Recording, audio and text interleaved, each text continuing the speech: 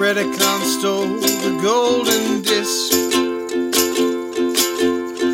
Maximals came after them and they crashed both their ships. Landed on the earth with 2 moons. They fought in the Beast Wars. I mean, what else were they gonna do? War and Beast. War and Beast. We talk about things like energon and protoforms and sparks. War and Beast. War and Beast. How the Maximals have no end game and Megatron's not smart. War and Beast. War and Beast. War and Beast. Megacycles in the design and decacycles in the assembly. This is the War and Beast podcast. I'm Greg. I'm John. I'm Jordan. And I'm Kendall. And this week we're reviewing episode 13, Dark Designs. Interesting episode, but we'll save our thoughts on that for the end. Yeah. But Definitely got my most mixed reaction, like, for myself. I'm glad that you guys said the same thing, because I feel like I'm the designated hater on this podcast, which is because I have such high regard for Beast Wars that I can be so nitpicky. Like I think about, so it's like I'm not, it's the opposite of the Teenagers with Attitude effect, where they're like, oh, this is all the storytelling, blah blah blah, is so bad that so we have to appreciate the fact that we have to appreciate when they acknowledge that something in a previous episode happened, like the Stockholm syndrome, whatever. But it's like the reverse of that. So I just I want to establish. I'm glad that you guys didn't think this was the greatest episode ever, because I think this was the one thing I will say, because this is like my first, even like at the very beginning, I suspect that there was like a different animation team on this episode or something, because this episode looked way worse than the last few episodes. That would make some sense. It could just be different director, honestly. That's true too. Well, I'm looking at the screen right now. It says directed by Owen Hurley. So if we can look it up to see if he's directed other episodes. Yeah. Anyway. If only there was a website that would tell me that. I don't know, man. I don't know. That sounds like magic to me. I'll check that. I'll check that after I read the stuff off of IMDb, while Jordan's actually talking about the real trivia from the episode. The IMDb trivia page. Cheetor, of course, is a racist when he says "better dead than pred." I love that. I was like, "Wow, dude!" Anti-communism slogan: "Better dead than red." So, I mean, I'm just saying, like, he's that seemed a little offensive. No, totally. I knew you were going to comment on that. Yeah, he did.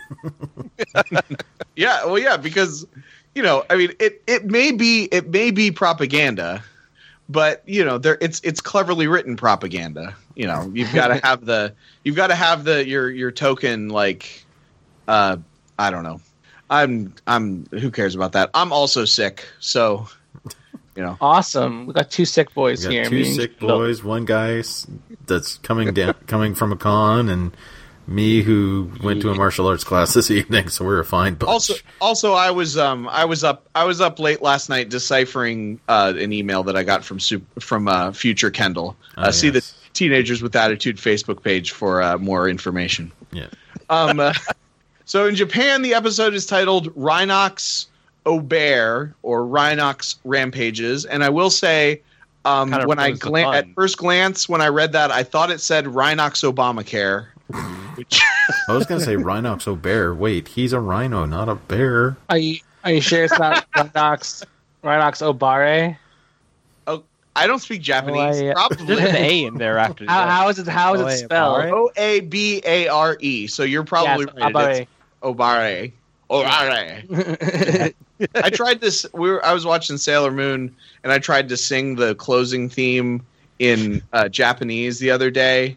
And two things happen when I try to sing Japanese. Either I sound really racist because I ended up bing bong bing ding ding ding. Yep, that's pretty racist. So I pointed that out, and ever since then, she does it on every single time just to make fun of me for it. And then, or the other thing I do is I start speaking Spanish, which because if anybody else half knows a language, Greg, I'm sure you half know French. I don't even half know French. No, but like, do you ever like if you're reading something that's like in a completely other language? Like, start doing your fake French accent, you know, like in our heads. I don't know. Like, if you're reading it out loud, I don't know. Oh, I just don't like. I mean, I would probably try to like have an accent as I say it and be wrong, but I don't know if I do like a. You don't. Oh, oui, mon ami. You don't drift into because that's what happens with me. Like, I drift into because of like I know I'm speaking a foreign language, and the foreign language that I have spent time studying is Spanish. So I sort of drift into the like the way the phonetic sounds and accent and stuff. And then at some point when I'm doing it with Sailor Moon, if I have no idea what the thing is, I'll be like, donde está la biblioteca? But anyway, that's. You wonder if people from other countries do that? Like, I mean, you've heard other people do American accents and stuff, but do you ever wonder if like they'll start reading something in English and then they'll just imagine like Morgan Freeman's voice as they read it? Possible. I actually saw a tweet recently that was a bunch of videos of like one of them, for instance, was like K-pop stars read out female English names and laugh because they're trying to like figure out the how to pronounce them and everything. Like, and I think in the context of the tweet was saying like they're doing like how white people do that to other people all the time. Is we'll try to like say and be like, oh, that's so funny, this weird language. They're doing it to us, and it's kind of cute. Yeah. When I was in high school, there was a foreign exchange student, a Spanish foreign exchange student from I want to say Venezuela for some reason, but I'm probably making that up. But he actually did what Americans who are like think they're sophomorically funny when they're learning, foreign languages and learning like dirty phrases. He would learn like super dumb, dirty phrases and like come in and say, and he'd be like a but. Yeah, but anyway, immediately following saying that he is Shrapnel, Waspinator claims that he is Wonko the Sane, and salutes the audience. Wonko the Sane was a fictional character created by Douglas Adams. It is also a pseudonym of Benson Yee, Beast Wars script consultant, which, Jordan, you knew a little bit more than that about that line. You want to expand on that? Yeah, so Ben Yee was like a kind of back on the old Usenet forums of All Toys Transformers, which was still around in the 90s. So, Yeah. Well, just to explain to some of the kids in the audience here, before there was high-speed internet, most of us had to use a 56 or even a 24 or 33.6 modem to connect to the internet. And most of the time, it was two different, what we called BBSs or .nets, which was like a collective of information, and you had like different subgroups, and it was bad. It was very bad. Yeah, but All Toys Transformers was better than the mailing list they had before that. So that's very true. But it was bad, but it also was like, I mean, that was really, it did a lot of the sort of precursor to the nerd culture and the nerd communities that have developed over the years. I mean, that was, people, for the first time ever, people could talk, people in the Washington DC could talk to people in Los Angeles about and argue about who's better, Captain Picard or Captain Kirk. Yes. Yeah. Which is which is cool. And I mean, and since then, obviously the internet, had developed, evolved into forums and then social networking and all that stuff. So good times. I just want to say, you said it was bad. I don't think it was as bad because I didn't experience it until the late 90s when it was better.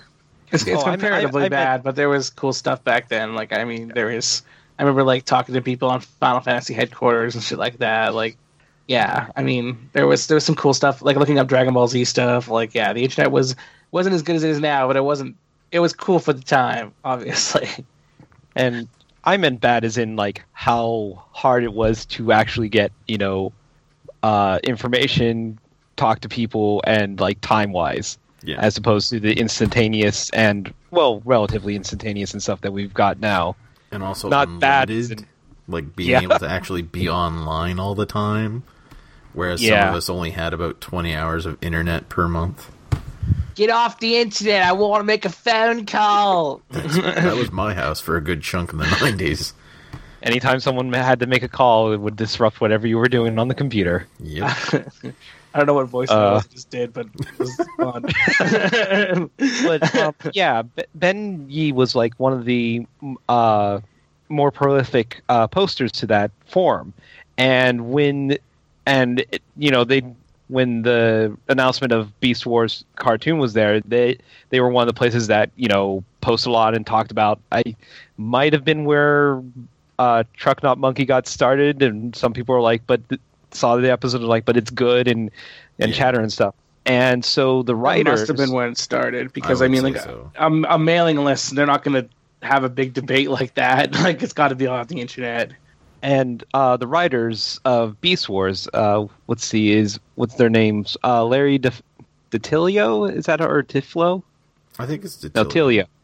Yeah. And Bob Forward basically would actually frequently on the forum talk to Ben Yee and the other fans, and basically like use them as consultants for when they wanted to make references or like what they think a modern version of Transformers would have and stuff like that. Mm-hmm.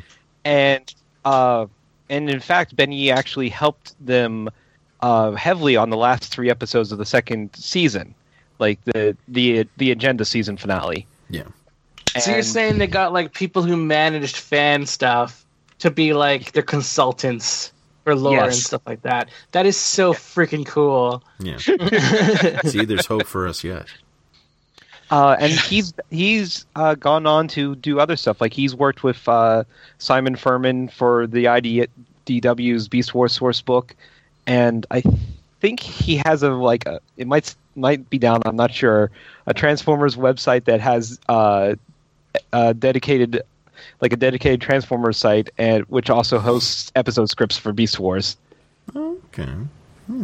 That just makes me think of like back in the day, like when I was a little kid, and I'd be like explaining the entire intricate plot of Gundam Wing to like a family member, and like my mom being like, "You remember all that stuff, but you can't remember your schoolwork," and I'm just thinking like that could have been a job for me. If I was like this guy and I did Transformer stuff, I could have gotten a job for just being a huge nerd. It's like, does school have giant battling robots with laser swords, Mom? No. Does it? I also wanted to mention that All Toys Transformers is also the one where many of the Phantom terms are originated from, which I don't know how well versed people who listen to this are or aren't, because it depends on where they are. But they basically brought into existence the terms like alternate mode, kibble, and seeker. So, if you don't know what those terms are, it's not anything wrong or anything like that. But it is kind of interesting to look them up, and you'd be surprised how much they're actually used now in just general, like, back and forth. Like, I'm pretty sure I've actually heard people, when talking about Transformers toys, use the term kibble a lot. See, until you had mentioned it to me, I had never heard that term before. But it makes sense to me now that, after we talked about it. Should we explain what it is? Because I think we did that off air. Yeah. Well, kibble's basically the little bits that basically stick out when on the robot form. Like, so you have like an airplane, and when it transforms, it's got like wings sticking out of its back. That's considered kibble. Or like a car that transforms and like for some reason on its shoulder is the side view mirror. So it's basically like things that just stick out that are just kind of not exactly part of the robot, but part of its disguise. Yeah. Sort of like filler. Yeah. Yeah. Well, I mean, those parts of the disguise got to go somewhere, right? Well, yeah. Unless it's like Optimus's trailer, and then we get into a whole other realm of stuff. That's a whole other thing. Yeah.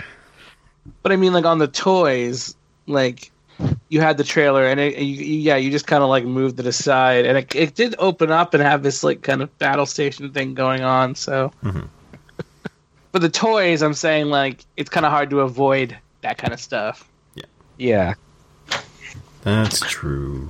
So, just a little bit about Wonko the Sane, the Douglas Adams character, because when you said it was a Douglas Adams character, I was like, I don't remember who that is. But now I'm reading about it, and I totally remember who he is. Yeah, he came in was it the third or fourth book? So it was in So Long and Thanks for All the Fish, I believe, is what it says, which is the fourth book, actually. Okay, which is weird because I never finished the fourth book. That would explain. But I totally remember this character. He must have been. Yeah, must have been in the beginning of the fourth book. But. And I can't find the exact quote that introduces him, but I love it. It's like there's like an internal monologue because he's his whole thing is that he has a very high bar for truth, and he was like, what was I just outside earlier? Well, there's footprints that lead from the door to where I am now, and there's mud on my shoes, and there's memories of it in my mind. That's hardly conclusive proof. And basically his thing is that he was on Earth Mark II. Oh, of course, Earth Mark II. Yeah, of course it was So Long and Thanks for All the Fish, because that's when Earth Mark II shows up. Yeah. Which is you should read Hitchhiker's Guide. But his whole thing was that he believed that the whole world had gone insane, and so he created a small house with 4 walls, which he called outside the asylum, and he referred to any place that was beyond his 4 walls in the universe as the asylum, where all the crazy people are. He's a very Douglas Adamsy character, and I'm very excited that there's anytime there's a connection to Douglas Adams that isn't just the number 42, I get really excited. Yeah, all like the really well-known references. If it's something that's a little more obscure, it's pretty. Yeah, anything pretty cool. With Douglas Adams, anything besides I'm to the point now where I'm kind of tired of 42. Like, I can imagine. At least if you're going to do a number that means something, make it like I kind of still like when the Arrowverse uses 52. Or when I like that a lot. I think it could easily get or when I see 47, which is the Star Trek number that you'll see everywhere if you watch Star Trek. I still can appreciate that, but yeah, 42 is just it's a little bit oversaturated. Mm-hmm. But I did some research. Owen Hurley, who directed this episode, it was his first episode of 4. Oh. And the other ones, it looks like it's like one a season. He did Possession in 1997, The Agenda Part 2 in 1998, and Deep Metal in 1998. So, so this was a different, although it does look like most of the episodes were directed by different people. Mm-hmm. So, which is that's not uncommon, right? But anyway. But it does sort of speak to the limit. Like this episode, kind of I think does exemplify the limitations of not having a consistent creative team. Yeah, yeah, and I think this is off air when we talked about it, but like the reason we bring up the director is because we felt like this episode was like off from some of the other ones. Yeah, yeah. I think we said actually I was just double checking those episodes he's directed, and it's like those 3 episodes have a lot of G1 references in them. Especially the Agenda Part 2. Yeah. Well, that's cool about him because I enjoyed that part of this episode. Yeah, which we'll get into with, or unless we have with more trivia if we have it, or we can get into. Yeah, I've got a couple more. These last two are pretty quick. Okay. So apparently, while Waspinator is driven insane, he briefly appears to be touching Black Arachnia's right chest plate. So. His chest plate, huh? Apparently. So that's what they're calling it. And also, I guess this plot, the concept of Rhinox being reprogrammed by Megatron only to attempt to overthrow him later, is revisited in Beast Machines. That's true. Yeah. Also, way to spoil the episode. And Beast Machines. Oh, Waspinator, when he thinks he's shrapnel, he says more than meets the eye before blacking out. Yeah, that's cute. Anyway, he also that's the Insecticon. Oh, and there's a Raiders of the Lost Ark reference. Yeah, sure is. Yeah, when Optimus does his dazzling display of swordsmanship to Megatron, who blasts him in response. So some of these trivia we could probably just get to in the episode. Yeah, it sounds like this is my thing. True. It's just I wonder if when they were filming it, if Megatron had explosive diarrhea, and that's why they did that scene. That scene. It's probably the case. That would explain why he just randomly stands off to the side when he instead of fighting Rhinox. For those not aware, the reference that Kendall is making is when they were making Raiders of the Lost Ark, the reason that Indiana Jones shoots the guy with the sword is because Harrison Ford had actually been suffering from severe diarrhea the entire time. So rather than going into this big elaborate battle that was supposed to go on for scenes, they're like, screw it, just have him shoot him. And that wound up being in the movie. That's one of the best parts of the movie is that. So, well, I mean, Steven Spielberg isn't actually a good director. He just gets lucky. I mean, he's like, oh yeah, I got this great idea for this movie about a shark, and then they're like, oh, the shark doesn't work. Okay, well, I guess we'll shoot around it. And that's the whole reason that Jaws is good, is that you don't hardly see the shark at all. Well, his luck is pretty good then, because he made quite a few movies that were considered pretty good. Yeah, that's true. What I was trying to say is that I heard one version of that story is that the cast and crew didn't exactly actually know that they were going to do that, or that he was sick.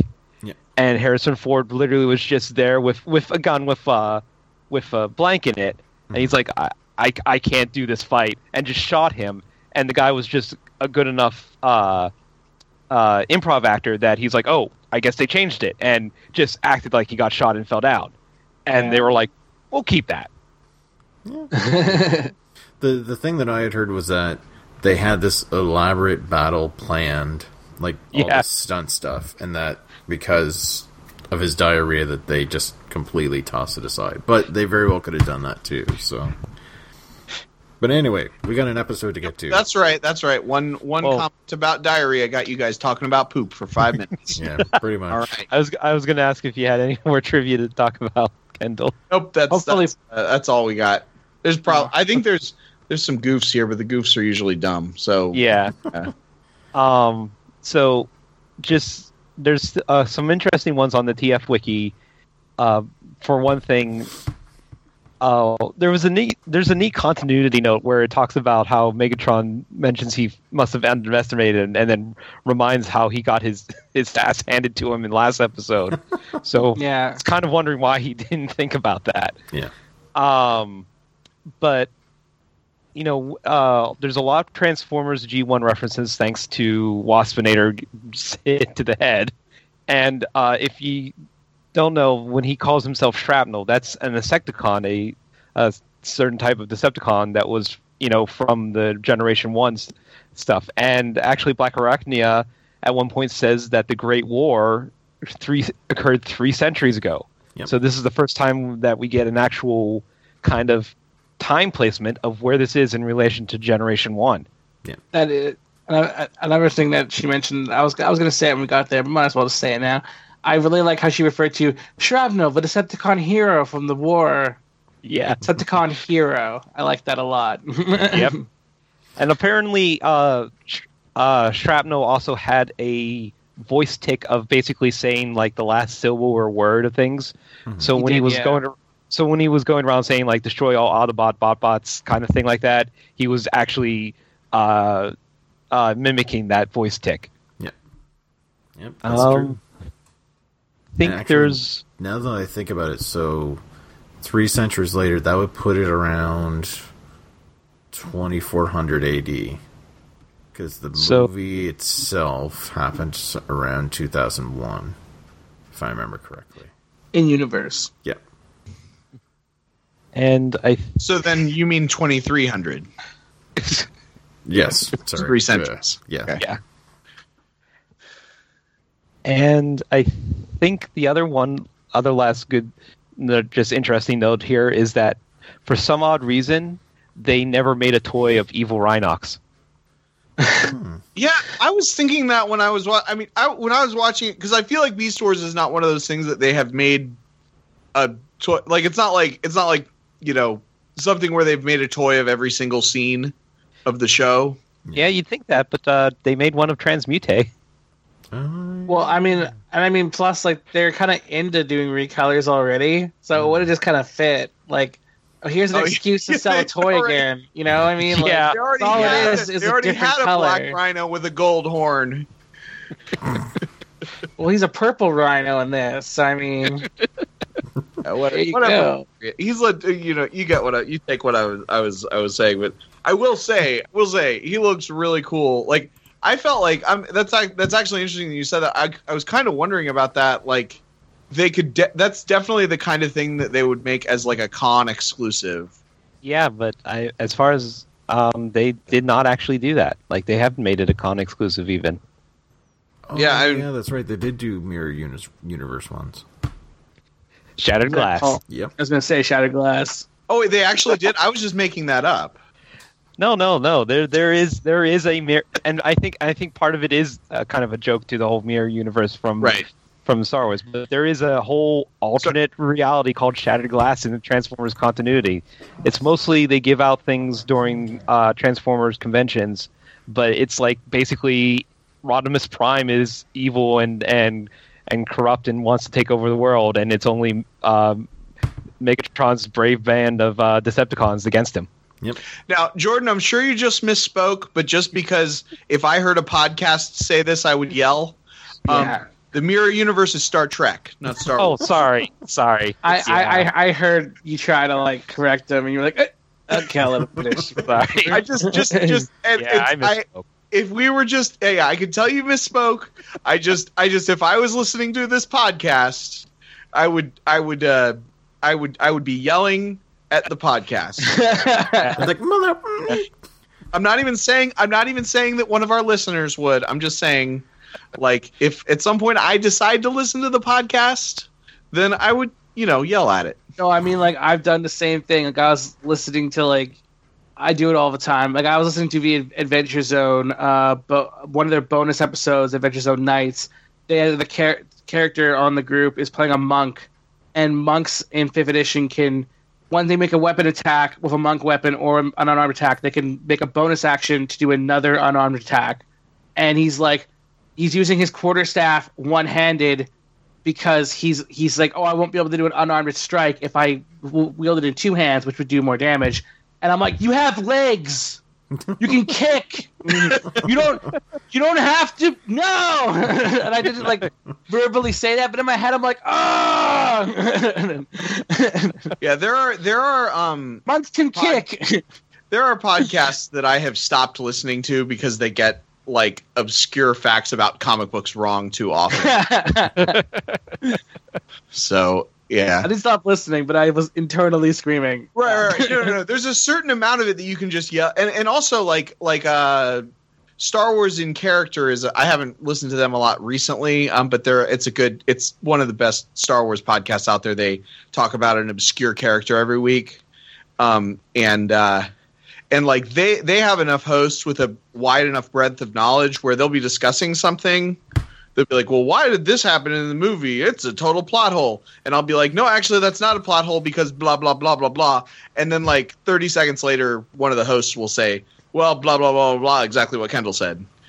So another thing too is it's like what I was saying. It's 5th edition. Like it's the edition where you can have a dude with a great sword cut someone and then make a second attack his crossbow against someone else. Like it doesn't.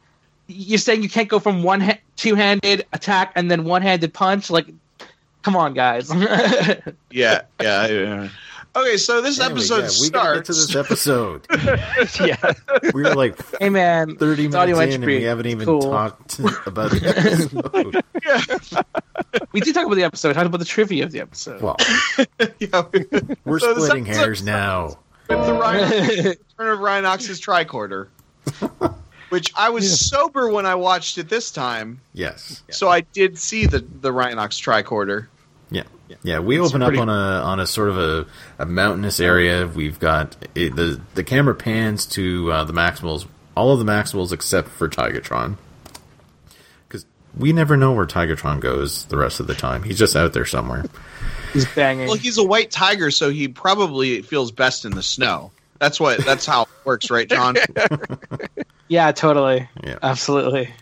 Anyway, we cut to Rhinox, who is using his little Rhino tricorder on his arm again. Second episode in a row that we're seeing this. And he makes mention of, now we're losing the reading. There's Energon here, but it's too deep to access. Dead end. And then we get Optimus, who sort of makes mention that, well, as far as dead ends go, at least this one has a view. Which I love that line. Yeah. It's like, Optimus is being the optimist. And then we get... oops, sorry, go ahead. Well, I'm just like... So they're looking for Energon. Like, it doesn't... I don't quite understand why they would be looking for Energon. Like, they could be trying to map the regions. Maybe they just need some like stable Energon for the comm batteries. I don't know. Right. Yeah. I mean, is their power source? It just seems like when the Predacons are looking for Energon, it's because they came to this planet to look for Energon. With the Maximals, it's not as clear. It also, I think, it would help if they actually did find some stable Energon and ever used it for anything. Mm-hmm. Because it's such a vague. I mean, I really like it as a plot device, but it would have been maybe a little more exposition in this scene would have. They've been like, oh yeah, there's no Energon. Oh well, I guess we're gonna have to. I thought we had a stable source, but I guess we're gonna have to keep looking for a stable source of Energon to power the microwave or something. I really need those Hot Pockets, guys. Yeah, Rat Trap's getting tired of eating apple cores. Yeah. He's just moving one step up to Hot Pockets. Were you chuckling because of what I said or Hot Pockets? Both. I did not hear what you said, so why don't you say it again? I said Baltimore when you said Apple Cork because of a very obscure Disney cartoon. Okay, I didn't get that either. I think I got messed up in the Skype recording. I did not get the reference. Whatever, but that's okay. It's an old Donald Duck Chip and Dale cartoon. Yeah. Oh, okay. Which they actually made the same joke in a Johnny Bravo cartoon when he was palling around with Scooby Doo. Johnny Bravo. Okay. Scooby Doo. Yes, they did a. Johnny Bravo did a Scooby Doo parody episode where they actually were the Scooby Doo characters were in the show, like full on. It was them. Cool. Because Johnny Bravo's a Hanna-Barbera property. Right. No, it makes sense. Okay. It's just I don't think of it as a. I don't think of that era of things being crossing over, and also I don't think of Scooby Doo as like being created at that time. Like it was the Scooby Doo was mostly like before or after, or like maybe there probably was stuff at that time. Scooby Doo has never died. Yeah, once it was great, it has been and always will be. Yeah, which actually, and they're also the king of crossovers, really. If you actually watch the Mystery Incorporated season, that kind of actually is true. Yeah, Anyway, we need to get back on topic. Yes, we're going off on too many tangents. Too many. Episode title, Too Many We're Tangents. just getting you ready for being the host of Teenagers with Attitude, Greg. Yes, exactly. Anyways, I'm taking the reins. So okay. we get Rat Trap, who basically says, "You mean we've been stomping around all day and we got nothing to show for it except for enjoying the scenery?" He's like, "What else do we have to look forward to today?" Just as he says that, we get a missile that explodes right behind Cheetor and sends him into a wall. I was gonna say, as soon as you said, like, his neck. Yeah. Like, look at that scene. His head's completely turned around like an owl. Yeah. No, totally. But I was gonna say, like, as soon as he said, like, what else would you look forward to? I'm like, cue Predacon attack. Yeah. Like, it was so obvious that was gonna happen. And sure enough, we get Cheetor, who turns around and says, "You had to ask, didn't you?" And then very astutely, Optimus is like, "Predacons, up there!" And then he transforms, and we get Megatron saying, "Nowhere to run and no place to hide, yes." And then he gets his normal line of, "Obliterate them!" Megatron says yes a lot in this episode. Yeah.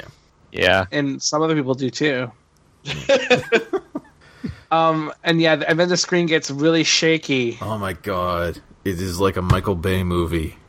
and there's flashes everywhere, and like it's crazy. Like, it's a shaky cam battle. Yes. You mean Michael Bay movies are like this because clearly this came first and therefore inspired. Enough. It's true. Michael Bay, this is the only episode of Transformers he ever saw, and he assumed that this is what it was like. Yeah. It's like, no, it's like this, right? There was nothing before Beast Wars. Yeah, like, if you do watch this episode, it's an epilepsy warning because, like, when Rhinox shoots his gun towards the camera, it's like flash. Like, it's really crazy. Like, a lot of visual stimuli in this scene. It's almost like one of those spoofs of Japanese cartoons that you might see on The Simpsons. Yeah, I felt like this fight scene and the other fight scenes, like, this episode is like kind of a microcosm of the you're watching that thing that you enjoyed. Oh, I wonder how the special effects are going to hold up. Oh, I wonder how the writing's going to hold up, and you're afraid it's not going to. I feel like this episode especially more than the last few episodes, which I thought like really like stepped up the visuals. Mm-hmm. This episode, there are several scenes that are like brighter and just really, really, really look like a PlayStation game, like a PlayStation 1 game. Yeah. This was probably, of all the episodes that we've watched, I'll get to it at the end, but yeah, this isn't a great episode, I think. So, cutting to this multi-cut, shaky cam, hard to keep track of what the hell is going on battle, all of a sudden Optimus says, "We need a diversion," and he's like, "Cover me," and he activates his jets. He flies up, what would you say, like maybe 6 feet? If that. And then he gets shot in the chest and lands on the ground. It's like he just jumped up. Yeah. It's like, I'm going to jump closer to the gunfire. Sure this battle is kind of weird because I feel like the last few episodes in a straight fight, the Maximals have been good at fighting. Mm-hmm. But like this doesn't seem like there's not, like, I mean, they kind of surprised them. Did they actually shoot at them before announcing themselves for one? They did. They did. Yeah. So I mean, I guess they're kind of caught flat-footed, but it really seemed like I mean, even Megatron even says like it shouldn't be this easy. That's true. He does. And then he's like, "Well, no, don't look a gift horse in the mouth." Yeah. Because last time he did that, they started the Beast Wars. So. And then Rhinox, of course, is shooting, and Cheetor's like, "Why aren't you shooting at the people?" Yeah, Cheetor's like, "You're missing them by a parsec." God damn, the camera's so ridiculous in that part too. Like, it's going left and right, like swinging wildly. Like, this is the shakiest shaky cam I've seen in the last like little while. Like, yeah, we have Dinobot and Rat Trap arguing about what to do about the battle. Dinobot's like, charge at them. Rat Trap's like, run away. Optimus is still out of it.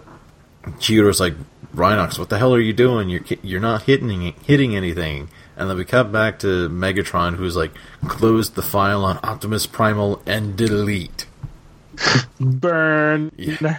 And then finally we see what Rhinox has been doing, because he's been shooting his chain gun off and sort of absently, what it seems like absently, towards some rocks above the Predacons. Finally it zooms in. Did anybody else think that they just replayed that same sequence of Rhinox shooting the gun like 2 or 3 times in this battle? Yeah. It seemed like the one that causes seizures. Yeah, that one. Yeah, battling seizure robots. Yeah, and so they have it show like 2 or 3 times, and finally they zoom to like actually show that the bullets are hitting something, and happen to knock some rocks down and sort of squish the Predacons for the time being. And this is like, this little bit of the episode is like very exemplifies, like, because I actually think the writing in this episode is actually kind of clever, because I mean the reason that it seems that the Predacons are, I'm answering my own question from 45 seconds ago. The reason that it seems like the Predacons are winning is that one of the Maximals is playing a long game. Yeah. He's sort of not backing everybody up, and so but man, the animation is bad, because like if he's shooting something to like, I mean, he's just shooting the side of the mountain. It doesn't like there's not a pile of rocks that he's shooting the ledge of the cliff to make him fall off. He's just randomly shooting the side of the mountain. And then it's not even like the mountain collapses on him. It's like some rocks fall from above. Yeah. Yeah. And it just seems very, I don't know. It's like they knew that most of their audience was 8-year-olds at 6 a.m. Mm-hmm. Well, yeah, I kind of thought maybe like a spire would fall down on top of them, and he was cutting it from the rock. But like you said, it's just random rocks fall down, and like you said, the writing in this episode is like, it's like the best worst thing, because there's so many parts that are like, that's really clever, and other parts that are like, that's really out of character and stupid and what. So from here, once they manage to get the Predacons out of the way, Rhinox transforms, and it's weird because his gun like just disappears. Yeah. Like the animation is so bad in this episode. Yeah, like even the transformations just look really janky. Yeah. Really janky, because like you see him transform and the gun just sort of disappears on the bottom of the screen, and you don't know what happened to it. It goes up into like his stomach, I think, if I remember right. Like that gun really, it's the amount that it disappeared on the toy, like I didn't even know it was part of the toy at first. Like I was like, what is this? Because like the blade goes in one spot, and the mace things go off to the side, and then the main base of the gun goes, I think, into his stomach. But like, I mean, it basically disappears, and it's one of the things, like, you can transform him and just leave the gun inside of him. Yeah. But that's you can infer where the gun went, but it doesn't look good. Yeah. Well, you're right. I would probably. Yes, I agree. But like, even in this scene, they don't even infer it. Like, you see him sort of wiggle his hand, like you see him do when he transforms, and he starts to transform, and then his hand sort of gets cut off on the bottom of the screen. Yeah. You never actually see where the gun goes. So, like, it makes you think that, oh, okay, he dropped his gun. Well, we'll get to a piece of the character missing that bothered the crap out of me for most of the episode in a little bit. That's a foreshadowing. Yeah. But yeah. So he transforms. The one good thing I did like about this episode is that we see Rhinox actually sort of take charge. And it's almost like it's carried over from the last episode, because all of the Maximals transform back into their beast modes. Rhinox starts giving orders, essentially telling Dinobot to take the lead. Rat Trap and Cheetor help Optimus, and he's like, and I'll cover the rear. And Optimus sort of comments saying, "Well done, old friend. Steady nerves and quick thinking." And Rhinox is like, "Well, it comes with the job description." He's like, Optimus is like, "Well, I'm serious. If you ever wanted to, you make one Prime leader." And Rhinox is like, "Thanks, but I'll leave that sort of thing to you." He's like, "I'd rather just, tag along behind and smell the flowers." And these are the kind of things we've been saying about Rhinox, like this whole podcast, that he's like super capable and would be a great leader, but he just doesn't want to. Yeah. It's too much for him. He's like, I don't need that stress. Yeah. Also, as much as I don't like the visuals of this, he looks a lot like Eeyore in a lot of these shots. yeah. Like I think there's some element of intentional that they are kind of intentionally making him look like Eeyore, because that seems like the kind of thing that's I don't want to go so far as saying it's a trope, but it's like, I mean, that is a character from children's things, and this is a children's things, and his voice kind of sounds like Eeyore, and he kind of has the mannerisms, and he's got the random times where he like sprawls out. Like a rhinoceros is, as far as I know, they don't like sprawl out very often like that. No. in a stuffed animal style way. So I think it probably was intentional, at least as intentional as all the Star Trek references. So we get the Maximals going off. We cut to back up on the cliff, and we've got Tarantulas who's climbing over the rocks, and he starts moving them aside and reveals because he got out of the way. Yes, he saw what was going to happen. Yeah. So he manages to sort of uncover Megatron a bit, and Megatron's like, "The rhinoceros, I do believe I may have underestimated him. Yes." And then he goes on to... Oh, sorry, go ahead. I was going to say, maybe that beatdown he gave him last episode just knocked him so hard he has amnesia about it. Yeah, maybe some like short-term amnesia or something like that. Short-term memory loss. Maybe he's like, okay, he's a bruiser, but he's not a thinker. Maybe that's true. That might have been... That might... He's only ever bruised him up before. He's never like shown tactical prowess to Megatron. Like we've seen it because it's like between it's kind of more in like moments where the Maximals are by themselves. Yeah. Yeah, I mean the Predacons probably don't have very good intel on the Maximals since they're all dumb and they're all like, I mean, and like they don't share information well. There have been, I mean, like the Maximals probably have halfway decent intel on the Predacons because they've got a Predacon on their team. Yeah, that's true. And more than that, these are a group of criminals who stole from a museum or something, and there's a police report, a report on the criminals. They probably got sent to them, and so they're a little bit more like infamous, while the Maximals are like literally some random crew. Yeah. So I mean, yeah, it would make sense. Like you don't know, as the Predacons, they don't know the extent that they don't know that Rhinox designed the security system and stuff like that. So that's interesting. It's actually an interesting bit of like internal continuity that you don't always get in these types of shows where it just sort of everyone assumes everybody knows everything. Mm-hmm.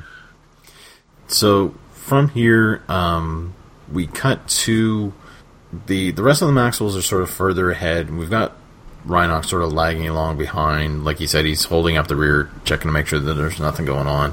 He radios ahead that it appears to be clear and to keep going and that he'll catch up. Right after he says that, Tarantulas nails him with a net. And it's actually kind of surprising because you think pretty big rhino getting hauled up by a big spider. It's a pretty interesting feat. And then you see Rhinox freak out because Tarantula starts climbing along the web. And I think it's alluded to that he like sort of bites him and injects sort of cyber venom in him.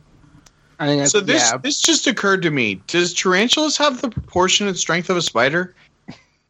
I think guess, so. Or at least... I mean, that doesn't work, right? Like, that's not how it works. But I mean, yeah, it's a good joke. But I mean, I was gonna say, why isn't Rhinox like radioing his team?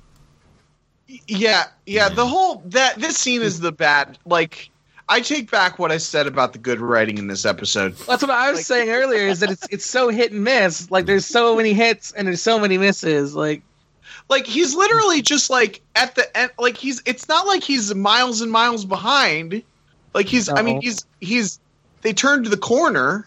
And I mean, I guess if he has to radio, he's 100 meters from him or whatever. But like, they improved the radios. Remember? Yeah. I mean, but like, what I mean, like that's the outside distance. Like there's no way he's that far behind. He's just kind of bringing up the rear. Yeah. And they're just completely not paying attention, even though they just got jumped by a bunch of Predacons. Yeah. But yeah, although I guess he did get captured by Tarantulas, and maybe was he in the fight? Because he was kind of yeah. He was side, but like he didn't get disabled. Yeah, he kind of bugged out when he saw that what Rhinox was doing. Well, there was definitely shots of him shooting his machine gun legs. I got that pun, Jordan. He bugged out. I see. I'm making the face of that husky for the take that, that meme where huskies bad jokes. I ate 2 pieces of string and they came out to get tied together. I shit you not. I had to send that into that. I think I mentioned a podcast that has dad jokes on it. I need to send that into that. So yes, Rhinox is rendered unconscious. We then cut to the dark side, and we see this contraption. It's got like 4 sort of lasers with a platform, and Rhinox is sort of like chained up on this platform, and we've got Megatron sitting in his chair high above. And he starts talking about, apparently the device is called the Transmuter. And as I alluded to at the start of the episode, apparently it's been megacycles in design and decacycles in the assembly. And he says, but infinitely well worth the effort. And apparently not, as we'll see. Apparently. So, just as he finishes saying that, we then cut to the Maximals, who aren't outside the ship. I'd say they didn't make it too far from where they were and realized that Rhinox was gone. But we've got Rat Trap. Oops, sorry, go ahead. I was so worried this was going to be a moment of them being like, hey, where's Rhinox? But like, no, they already know he's gone. Yeah. I was so worried they're going to be like, what the hell? Where'd he go? Yeah. Like, damn it. We've even got Rat Trap sort of trying to do some tech work. And he's like, if I can just patch in, I can activate his comlinks. So apparently they can like turn on each other's comlinks. Possibly. Once again, using that infinity pocket in his arm. Yes. Maybe just Rat Trap has like kind of peeping Tom like wiretaps on everybody. He's the hacker. He can do anything the plot wants him to. Yeah. Yeah. One episode he's the demolitions expert. The next episode he knows how to hack. Yeah. Well, I mean, I guess at least they're giving him a job. Like it seemed like in the very early in the series, it seemed like he kind of was the most useless of all of them. Mm-hmm. But now we all know Cheetor's the most useless. Even Cheetor kind of has a job. He can run real fast. Yeah. So like, I like that none of the Maximals are completely useless now. Mm-hmm. It's cool. Now they just gotta work on the Predacons. Yeah. I just want to note for the listeners that whenever Kendall calls the characters useless, I'm shaking my head. Just note that, listeners. So, as Rat Trap's working to activate the comlinks, we've got Cheetor who's saying, I say we just go after him. And Optus is like, cool your circuits, Cheetor. First we have to find out where he is. And then we get Rat Trap who's managed to hack into Rhinox's comm. And they overhear Rhinox saying, if you're going to finish me anyway, then do me a favor, shut up and get on with it. That ass Rhinox. Yeah. And we get Megatron. We cut back to the dark side, and Megatron's like, "Finish you, Maximal." No, I've only just started with you. And then I want to point out that Cheetor's got this like, "Oh shit" face. Yeah. As like Rhinox says that he's just killed me or whatever. Yeah. You know what just occurred to me? Like, why haven't they? I mean, and I know why, but I'm gonna say it anyway. Why haven't they? Like, if they can just like, if somebody gets captured and they can just like, boop de boop de boop, let's overhear the bad guys monologuing. Like, you know, like it's so they're in effect everybody's wearing a wire. Like, why haven't they done that before? And will they ever do that again? Because that seems like random character getting kidnapped is kind of a recurring thing. I mean, I guess this is a little bit different because maybe they tracked him to Predacon territory or something, so it's a shorter range, but still seems a little too useful and not used enough kind of thing. Mm-hmm. Unless there's a reason, and that I don't. Yeah. Consistency. I mean, yeah, it's just like it's a small thing, but it's also kind of a big thing. Like, if they're able to do it, and it's not treated like it's this. Oh, I've got this experimental new technique that I'm going to use where I hotwire my thing and then we can hear what's going on there. It's like he just pushes some buttons in his arm, and I did just since we're narrating, I did just motion of me pushing buttons on my arm. I'm trying to like figure out when they could have used it before, because like when Cheetor was in the base, they didn't really know he was there until they thought he died. So I mean, they could have been like, let's check to see if he's really dead. I guess they could have done that, but they might not have had the technology yet at that point. I mean, that was the episode they were trying to set up the comm station stuff. And then the episode where Rat Trap gets captured, Rat Trap's the one that can hack it. So maybe they were like, we can't do it without Rat Trap, and he's the one who's like, he wasn't even really captured. He was like, I'm turning against you guys. Well, and you know what? They even specifically were listening in on Rat Trap. That's true, and then he shut up.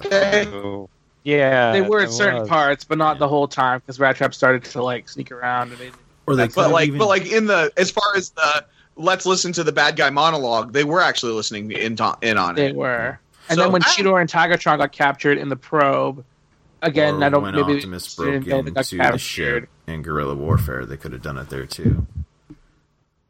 I'm not sure if it would have been useful there. Right, you're right. Yeah, you're right. If you actually think about it, maybe it had. It just seems like a weird. It seems like a weird plot device. It would be good if they. It would be good if they're gonna if they use it here. It would be good if they use it again, or they use something to the effect. As long as they don't. Yeah, as long as they don't have an episode where like specifically that would have helped. Yeah. Yeah. I mean, you're right. Okay, you're right. See, this is John. This is why you're on the podcast. I point out plot holes and you fill them. I remember every little detail of everything because I'm crazy like that. So from here, Megatron sort of smashes his fist on a console on his chair, and we get these machines shoot out this sort of energon, purpley pink beam of light that hits Rhinox, and we get Rhinox, screaming quite a bit, and the Maximals are sort of reacting like, "Oh my god, what's going on?" And then the first thing we notice is Rhinox's eyes are now apparently red. So Rhinox's eyes, or you mean the Rhino eyes? Yeah. Yeah, his robot eyes are always red. Yeah. His robot eyes are always red, but his Rhino eyes are. He turns red. Purple too. He's purple and green. Yeah. So yeah, he's got those eyes, and apparently, even though I really like that combination of colors, by the way, purple and green. Yeah, it was different. I thought it wasn't too bad, but reminds me of Donatello. But so we get our first instance of Rhinox using the Terrorize command, and he transforms into his robot mode. Although, for me, it looked okay. Is this going to be one of those blue dress, gold dress sort of things? So, John, you said it was green and purple. But his robot parts are green, and his like rhino parts are like purpley. Yeah. Okay. Yeah. Yeah. But then the parts on him that were normally gold colored are now silver colored. Like his like where his tongue would be in his robot, like on his chest, that's normally gold, and now it's silver. Yeah, and all the outlines on his face. And he actually has, I think, some kind of outline on it around his eyes to give him like circles that is also slightly different. Yeah. Since in robot form his eyes are normally red, they decided to do that. Mm-hmm. I think they're like black, or at least darker around his eyes. Something to that effect, but yeah. So there's some slight color changes there. And the first thing that he said, because apparently he manages to transform and break all of his bonds, so apparently he could have done that before he got turned into a predator. But right after he transforms, he's like, "Afternoon, all. This a private club, or can anybody join?" And then Megatron's like, "Let me be the first to welcome you. Everyone meet our new Predacon." And of course, the Maximals are listening in, and Cheetor's like, "Rhinox reprogram as a Predacon? Oh, man." And this is the part where we get that you were talking about, Kendall, because Dinobot's like... Greg breaking up for everybody, or just me? Yeah. Uh-oh. Can anybody hear me now? What? Yeah, I'm getting some breakup too. Uh-oh. Yeah, Greg, we're losing you. Oh no. Yeah. I think we're desynced a little bit too, because I think we're talking over each other even more than we usually do. Yeah. Oh no. Do you want to restart the call? Repart. I might screw up the recording. It won't start my recording because I'm using a completely independent thing. Okay. Yeah, let's pause for a second. We'll take a quick break. I'm going to try and fix my internet, and then we'll get back to it. All right, sounds good. Okay. All right.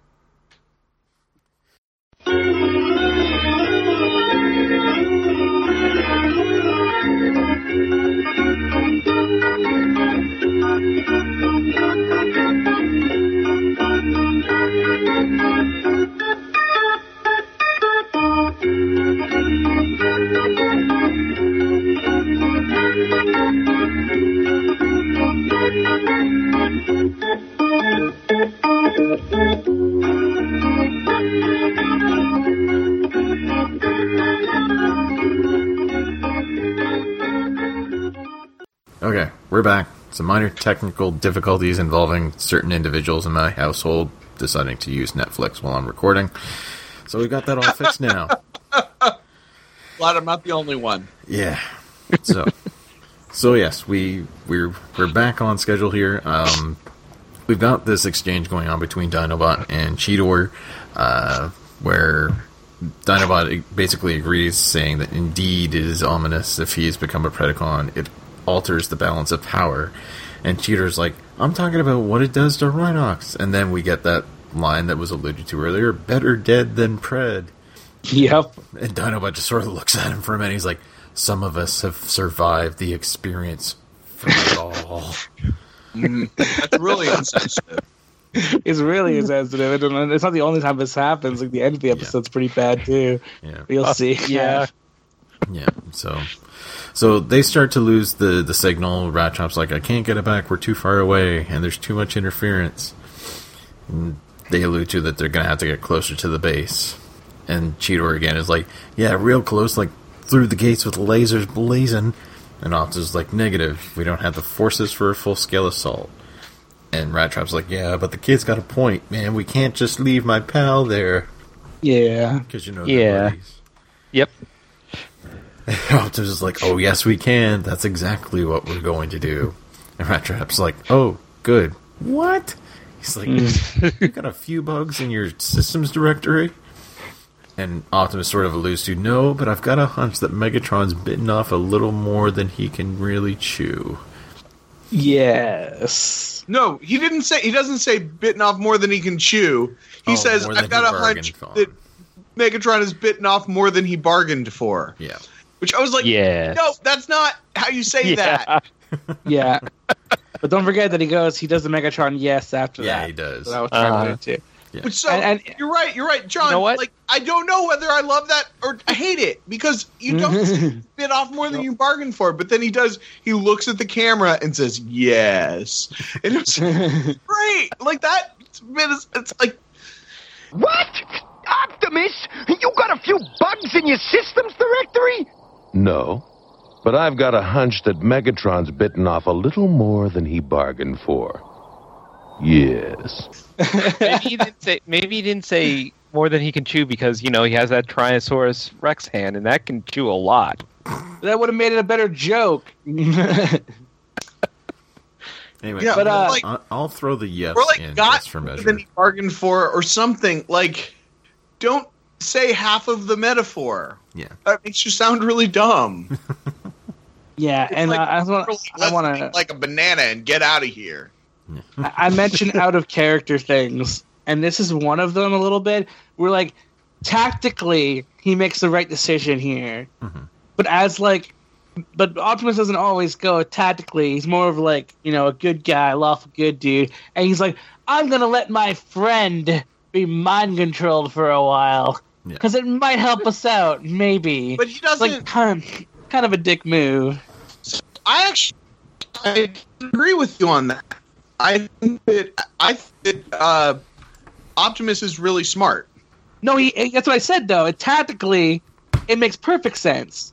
But, that's not Optimus. I mean, this is the same guy that sent in Rat Trap when the whole team was convinced that he was about to turn Predacon and didn't tell the rest of the team and conspired to send Rat Trap alone into the base. I mean, that was weird, but that's like... I mean, like, I'm trying to think of a better phrase for it, but this is like, it's like, like actively going in and brainwashing him is this might be too harsh of a word, and I'm sorry, but it's like mind rape. Like, it's not cool. Like, it's a really, really not cool. Like, I mean, that, and like, I get Megatron doing it, but like, Optimus being fine with that.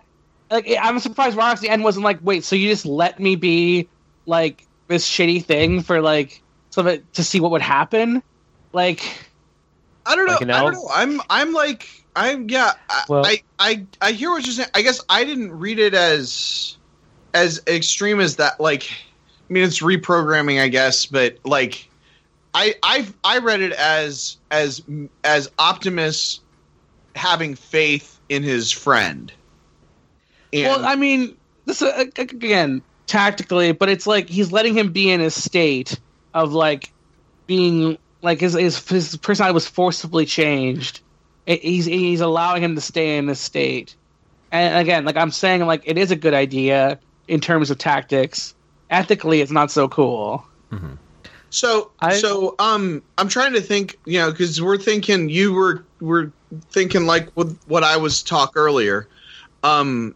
Has there been another time where Optimus made the strategic incorrect decision, aside from like times when they beat the Predacons and then didn't press their advantage? Has there been another time where maybe he made the strategically wrong decision in order to save someone? Last episode, I guess Dinobot. Yeah, but last that episode was because he thought Dinobot would die. And then there was the time when he went out to get to the pod by blasting off, and when Dinobot was like, "Wait, let me scout ahead," and was pushing for that, and he's like, "No time," and got blasted. Yeah. I mean, like in media, I feel like mind control is kind of like glossed over a lot as being this like, oh, it's just a thing that happens. That's why maybe, but in reality, that's a really serious thing due to someone. Like, look at Jessica Jones. Mm-hmm. Like that's like, and that deals with like how fucked up it actually is to be able to control people's minds. Like Professor X is pretty fucked up in some ways too because of that. When they found out what they control though, because he wasn't enslaving him, he was just he still like I don't know. He went into his head and changed him. Like I don't know. It's it's like it's not Control. You're right, but it's in the same realm. And I was going to say, coming at it from another angle, which might make it a little better, is the fact that maybe he realizes that now's not a good time to just grab him. Because then they have to try and figure out how to fix him. Yeah, like, I mean, a Predacon Rhinox, as I guess we're about to see, is a lot to deal with. And yeah, and like maybe if he just wasn't so nonchalant about it, I wouldn't mind it so much. And I get it. Like this is cookie cutter like media about like this is really normal. Like I'm being harsh on it here. That's because I have a platform to do it. Because like I have a problem with this in a lot of stuff. And like again like I like there was this game called Remember Me. Have you ever played it? I've heard of it, but I haven't played it. I stopped playing. I wish I had. It was right before refunds happened, and I would have gotten a refund on it. And not because of gameplay or anything. I was fine with everything of that. But there near the beginning of the game, her power is that she can go into people's heads and edit their memories. There's a character who's trying to hunt her down because she's wanted and she's a bounty hunter and she'll make money for it. She needs the money to save her dying husband. The main character, who's the hero, goes into her head and makes her believe that her husband's already dead and it's the fault of the bad guys.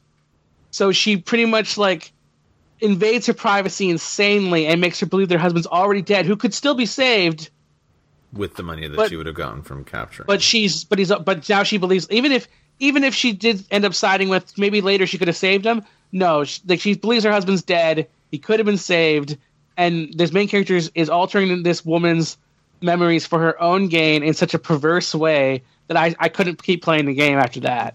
And I read a review to make and I read a review to see if it comes up again in the story, because if it came up again and they dealt with it, I would have went and played the game again. But it never comes up. It's just cool that she did that.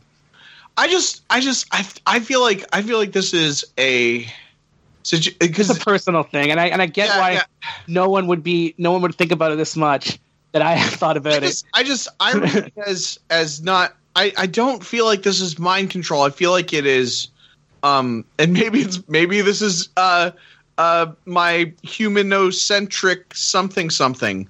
But he's messing with the guy's. Basically, he makes him more hostile, more aggressive. He brainwashed him. I don't feel like Rhinox ever actually like he did, feel like being a little bit tougher, but I don't think Rhinox ever actually was full Predacon. Like, I don't think that the brainwashing worked, and I think it did. I think if he had won that, he would become the new villain, and they would have had to fight him. But luckily, it gets stuff happens, and I don't want to derail the episode anymore about this subject. To where he's fighting Maximals, or he's back to being a Maximal by the time they show up, right? Yeah, he gets switched back by the time they bust through the wall. But yeah, I don't want to derail the episode any further. It's just a thing that I've never been able to like kind of talk about on a platform about this trope that bothers me. And I know that some other people on the podcast have like mind control kinks, and there's nothing wrong with that. It's a fetish, and like they enjoy it in fiction. That's cool. But I'm just saying that there's a bit more perversity to this, to mind affecting things that media doesn't really give attention to. I understand why. It's a kids show. Yeah. But yeah. But in the same vein, I think it very could, like, I agree that Optimus's response is very, I'll say uncharacteristic. Almost flippant. I think maybe if he had voiced it in that we don't know, if we rescue him now, we have no idea on how to change him back. So if we keep listening, maybe we'll be able to find out how we can change him back. Yeah, that's the thing, is that he's so cool with it. Like, he's so nonchalant about it. Yeah. But I think if he had brought up that point of we don't know how to turn him back, let's wait for right now to see if we can hear how we can turn him back. I think that would have been a better approach than what they had him do. Yeah. Well, I think one thing we can agree on here is that they should have written the episode better, because you guys took a completely different interpretation than what I took, and I think, I mean, your take on it is not like invalid. I think that it's unclear enough that you can kind of interpret it the way you want. Like, I see Optimus Primal as Rick Grimes in this situation, which I know like half of you guys don't. None of you guys follow Walking Dead. What you guys don't understand, but the thing about Rick Grimes, like one of the comments is there's another character early in the series named Shane, who's much more aggressive and stuff, but he's also crazy and wrong all the time. Like Rick Grimes, like he has become more brutal over the last few seasons, and as the comic went on, because the situation called for that. And I kind of feel like that's how, at least that's the intention here, is that Optimus can be reckless, can even do things that seem like they're not the strategic right thing, but he's good at thinking about stuff. And so he's going to make, at the end of the day, he's going to make the right decision. And so I think that's what the intention was here, but obviously it's not clear enough. You agree with the not being able to change it back. I just think that Megatron doesn't. He figures that Rhinox is way more badass than he's ever been shown in the show so far, and Megatron doesn't realize it. So I can see it from that point of view too, but I'm not discounting what John is saying either. For me personally, I think a lot of it could have been avoided if they had, like we had said earlier, if the writing had been better for the episode. Like I think there's definitely some phrasing that could have been more wisely looked at. I'm expecting way too much for a show up for 8-year-olds. I'm just saying. I mean, I think, John, to your point, if there had been a moment where Rhinox turned on the Maximals, like where then I think your point would be like, it would be more clear that was the intention. But since he's back to being normal by the time the Maximals show up, it's kind of hard to interpret. Yeah, I mean, like I said, they just don't treat it with the weight that this kind of thing would deserve in reality. Like, if you could go in and change things about someone's personality without the consent, that'd be pretty messed up. And again, it's a kid's show, whatever. Well, they're not really thinking about that. Maybe I'm making this up, but don't they address that to some degree with Black Arachnia later in the series? Sort of. Yeah. Because like her, I didn't bring it up with Black Arachnia because it was the bad guys being bad guys, you know. But they and there's a big, not to jump ahead because this is like third season stuff that we're sort of touching upon here, but there is not so much a conflict, but there is discussion around that, and I think that in that instance they address it much better than the way this episode. It's sort of an apples and oranges scenario, but I think they address it in that instance, like in the future, a lot better. So we should get back to the episode. But yes, we should. Again, I will mention one quick time. No kink shaming here. Just saying. But yeah, so we cut back to the dark side, and we've got Rhinox and Megatron both riding on the little platform things that they've got in the ship, and it's sort of alluded to that Megatron gave him a tour of the base. Rhinox he says, "Nice little setup, Chief. I think I'm gonna feel right at home." And Megatron's like, "And now that you've toured our base to business," and then he brings up a image of the Axelon and comments about how Rhinox has intimate knowledge of their defense systems, and he's like, "Knowledge which will prove most valuable." Yes. And then we get Rhinox asking, "And what's in this for me?" And Megatron's like, "The satisfaction of having played a leading role in the destruction of your former comrades." And then Rhinox goes, "Destruction. Yep, destruction is always good." So just as Megatron's about to start, going over the schematics, the screen shuts down, and he grumbles a little bit, and Rhinox like, something wrong? And Megatron's like, there must be a malfunction in the image decompression protocol array. And Rhinox is like, gee, hope it's under warranty. As much as I harped about it, I love evil Rhinox. Yeah, some of the lines he has as he's evil is just great. Yeah, well, he's like a snarky, beautiful badass. I don't know. I kind of feel like he's I mean, I know that he's got more different feelings and stuff, but I mean, that's really Rhinox. It's yeah. So I was just going to say like a Predacon. I was about to say he probably just thinks these lines all the time in situations with his friends, but then there's the fourth law of robotics, so he would be saying it out loud. Right. So it's like, sorry. Go ahead. Okay, I was gonna say it's like when my recent evil character in D&D, he says all the snarky shit that I would want to say with some of my other characters that I just can't say because it doesn't fit those characters at all. So it kind of reminds me of that. It's really fun. So this is one of the moments that suggests to me that he's not actually evil, because he does not give any information about the security of the Maximal stuff to Megatron. Mm-hmm. And in fact, as we're going to the next scene where he goes and checks on Scorponok, who has been apparently delegated to being the tech maintenance guy. He got demoted to being in the IT department now that Rhinox is here, the new second in command. And the modem is missing. Yes. I guess it's a way to read it. I read it as more as this like he's trying to get a leg up on Megatron, and he's not really worried about helping him at all. He wants to take him out, so he's not going to like waste time with that stuff. That's how I took it. But you can tell they take it the way you are. You think Rhinox was happy that stuff was breaking that he wasn't working on?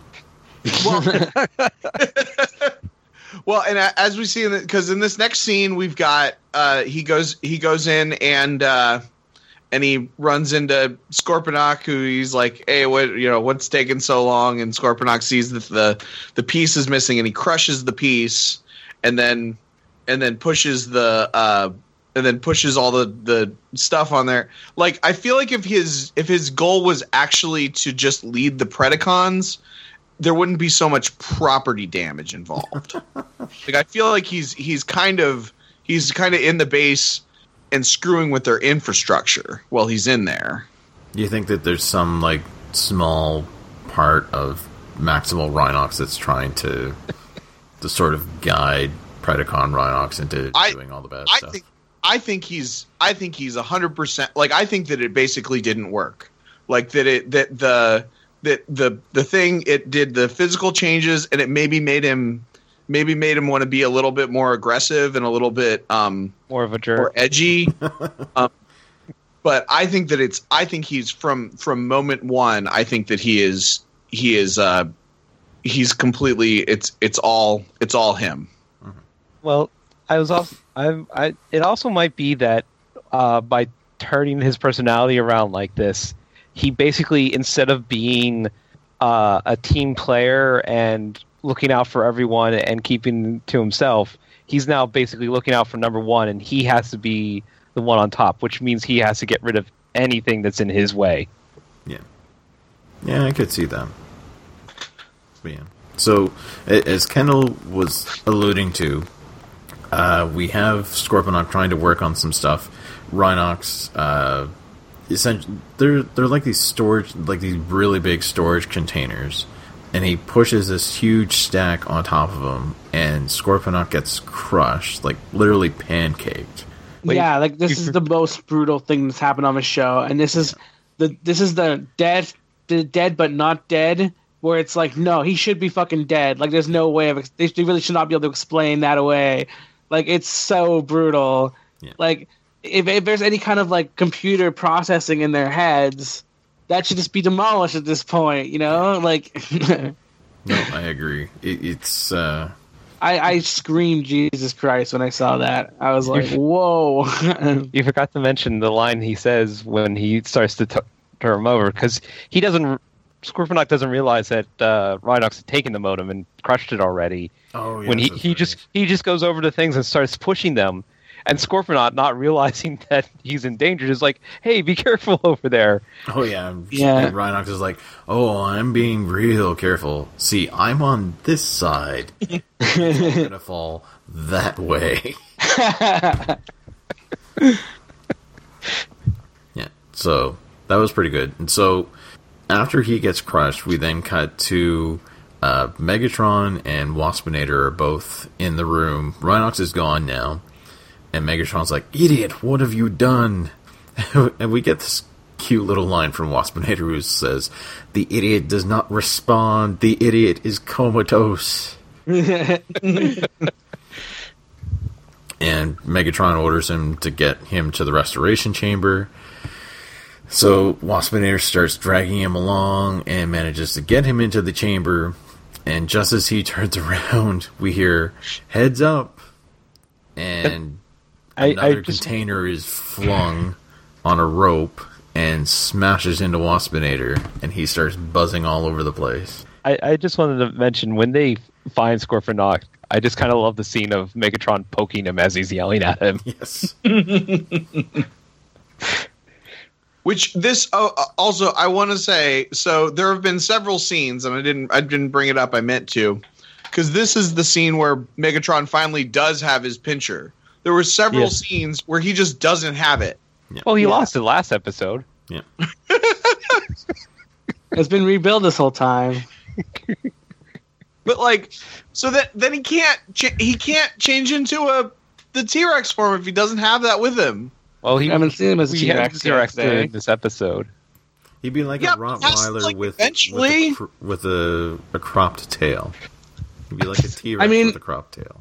He's shown that he can take it off, and he's like he's at a computer console using it. I think it'd be pretty hard to use it with that thing on his arm. I think he just took it off. Yeah, I mean it's because it's a bad design. It down beside him. But still, it just is. It's weird. Excuse me. Sorry. I don't know. I don't know why it bothered me. We can keep going. I just wanted to acknowledge that it bothered me.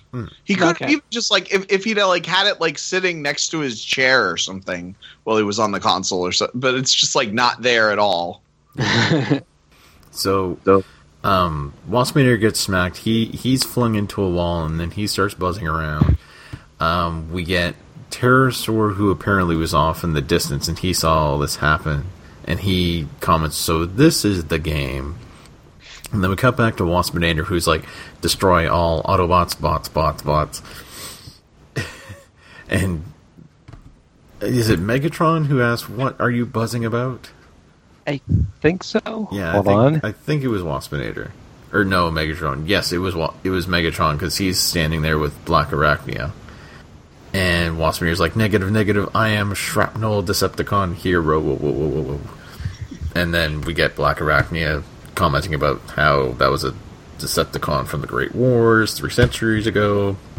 And then she says, he's wacko. And he's like, wacko? No, Wonko the Sane. But, yeah.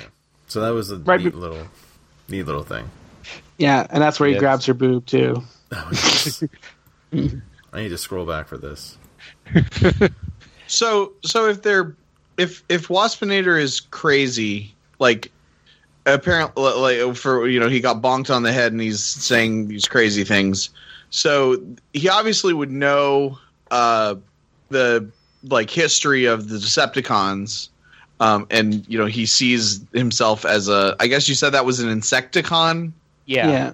So he actually was a giant wasp. Like it makes sense, but Wonko the Sane. Yeah. So that means that that he's also that Waspinator is a fan of Hitchhiker's Guide. Yeah. Which would make sense. I mean, people are going to be reading that 300 years in the future. So, and if there's some connection with Earth history or whatever. I mean, it would make sense that he would have read it. I'm going to suggest that... that was me. that the Sane canonically exists in the Transformers universe, but at the same time, like, you know, I do think that he probably is it makes sense that he would be a Hitchhiker's Guide fan. Like, he's he's kind of a nerd, kind of in the outcast of the group. You know, he probably is a fan of Hitchhiker's Guide. Maybe he has a first edition of Dirk Gently's Holistic Detective Agency. He imported the Pirate Planet on the Doctor Who serial that Douglas Adams wrote. Who do you think Waspinator's favorite Doctor is? Oh. I would say I only know the most recent 3, 4. I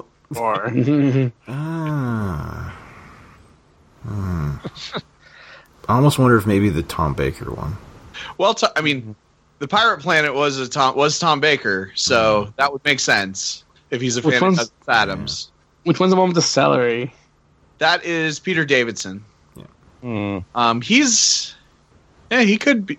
He's less grumpy than I feel like I only mentioned him because he was in an episode. No, we're not saying who's which Doctor is Waspinator. Although that's a question of itself.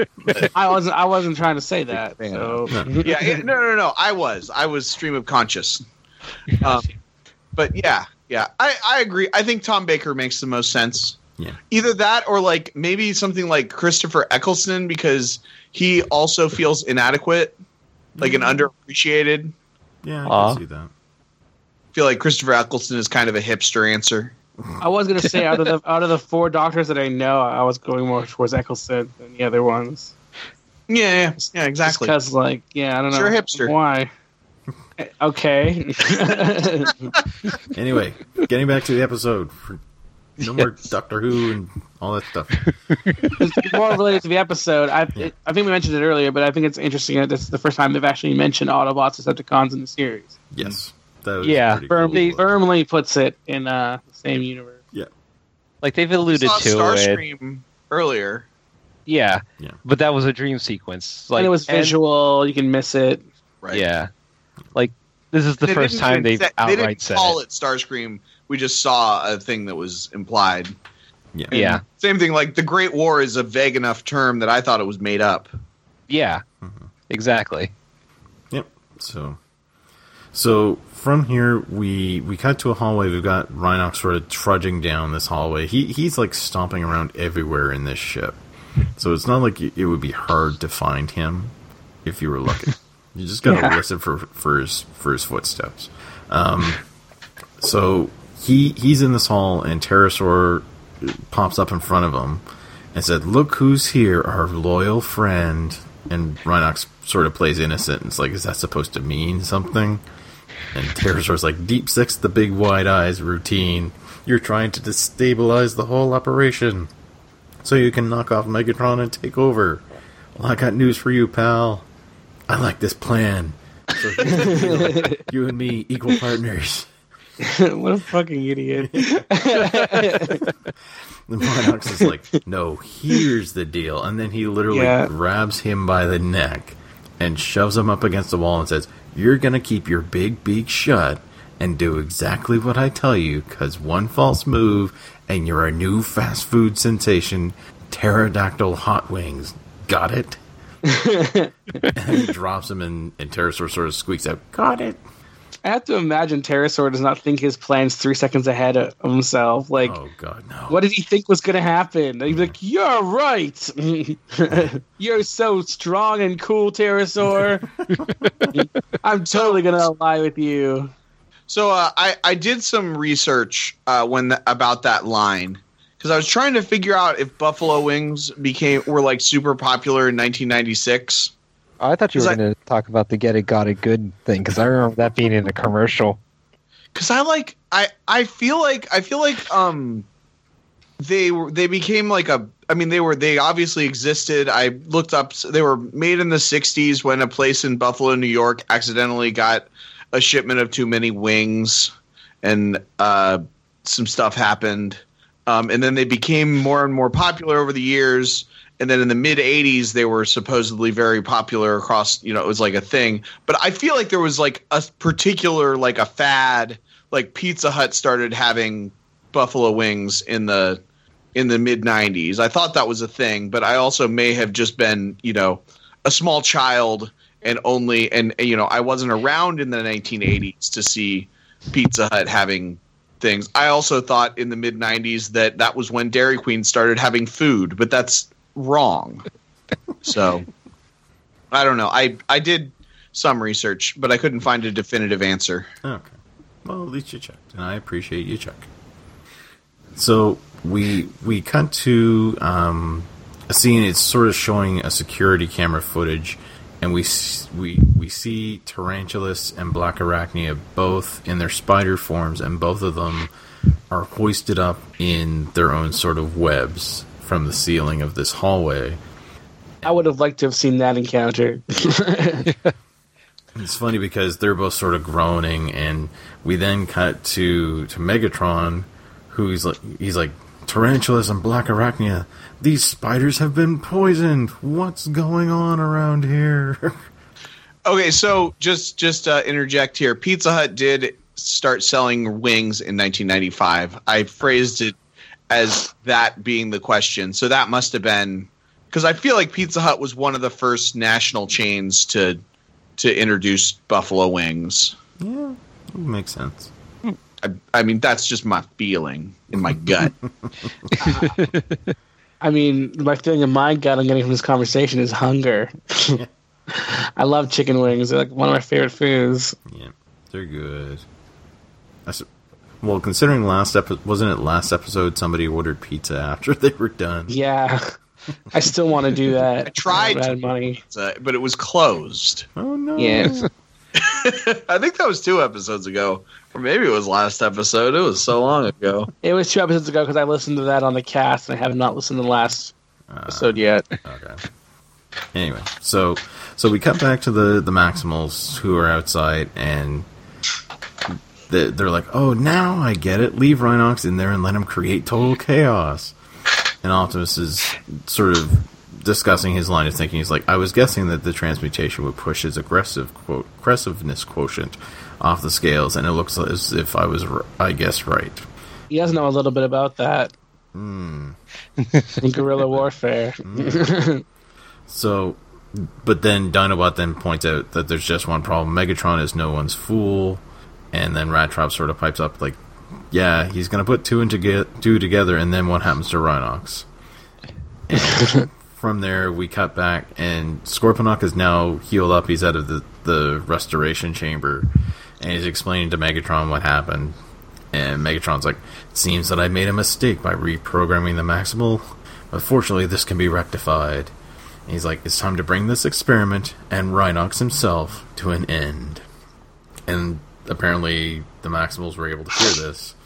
And they're like, we gotta move and fast. And then Optimus is like, not yet. If we intervene now, we're facing 7 Predacons. Did anybody notice how Optimus held up his fingers? When he had the 7. Oh. He's like, he holds up 5. I do remember that, yeah. He holds up 5, and then he's got like 1 on each side of his hand that he's holding up. Yeah, he's doing like a Spider-Man type thing. Yeah. Without the thumb out. Yeah. So yeah, he holds up the 7, and he's like, we're facing 7 Predacons, including Rhinox. And he's like, and if we wait, we're facing, Rat Trap is like, and if we wait, we're facing 6 Preds and a large collection of Rhino bits. Yeah. So Dinobot's like, he's right, the game is over. Notice how nobody suggests that they're going to be facing 6 Predacons and 1 rogue agent. Yeah. Then they don't have a lot of faith in Rhinox because, I mean, like, Rhinox was pretty damn close to being the winner here. Yeah. Well, that's what I'm saying. I think that Optimus has faith in Rhinox to a degree. I mean, yeah, you have backup. Makes sense to have backup once everything falls apart. Now, how their timing works out the way that it does is bad writing, but other than that. Yeah, the Dinobot essentially wants to go in now And Optimus is like, no, we're going to have Rhinox and Megatron have this hand play out one more time with each other. He's like, we'll move in closer, but then we'll hold our position until I give the word. He's like, and that's an order.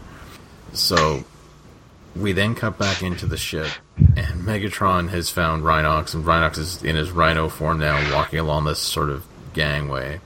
And he's like, Rhinox. I think it's I love this part. It's those vents that Rat or Cheetor jumped into earlier. Yeah. I think so. It might have been. But, so Megatron finds Rhinox, and he's like, Rhinox, such a pleasure to see you, Rhinox. Always a treat. And Rhinox is like, always a treat to see you, too. And Megatron, like, without missing a beat, is like, traitor. And Rhinox is like, yep, you got a point there.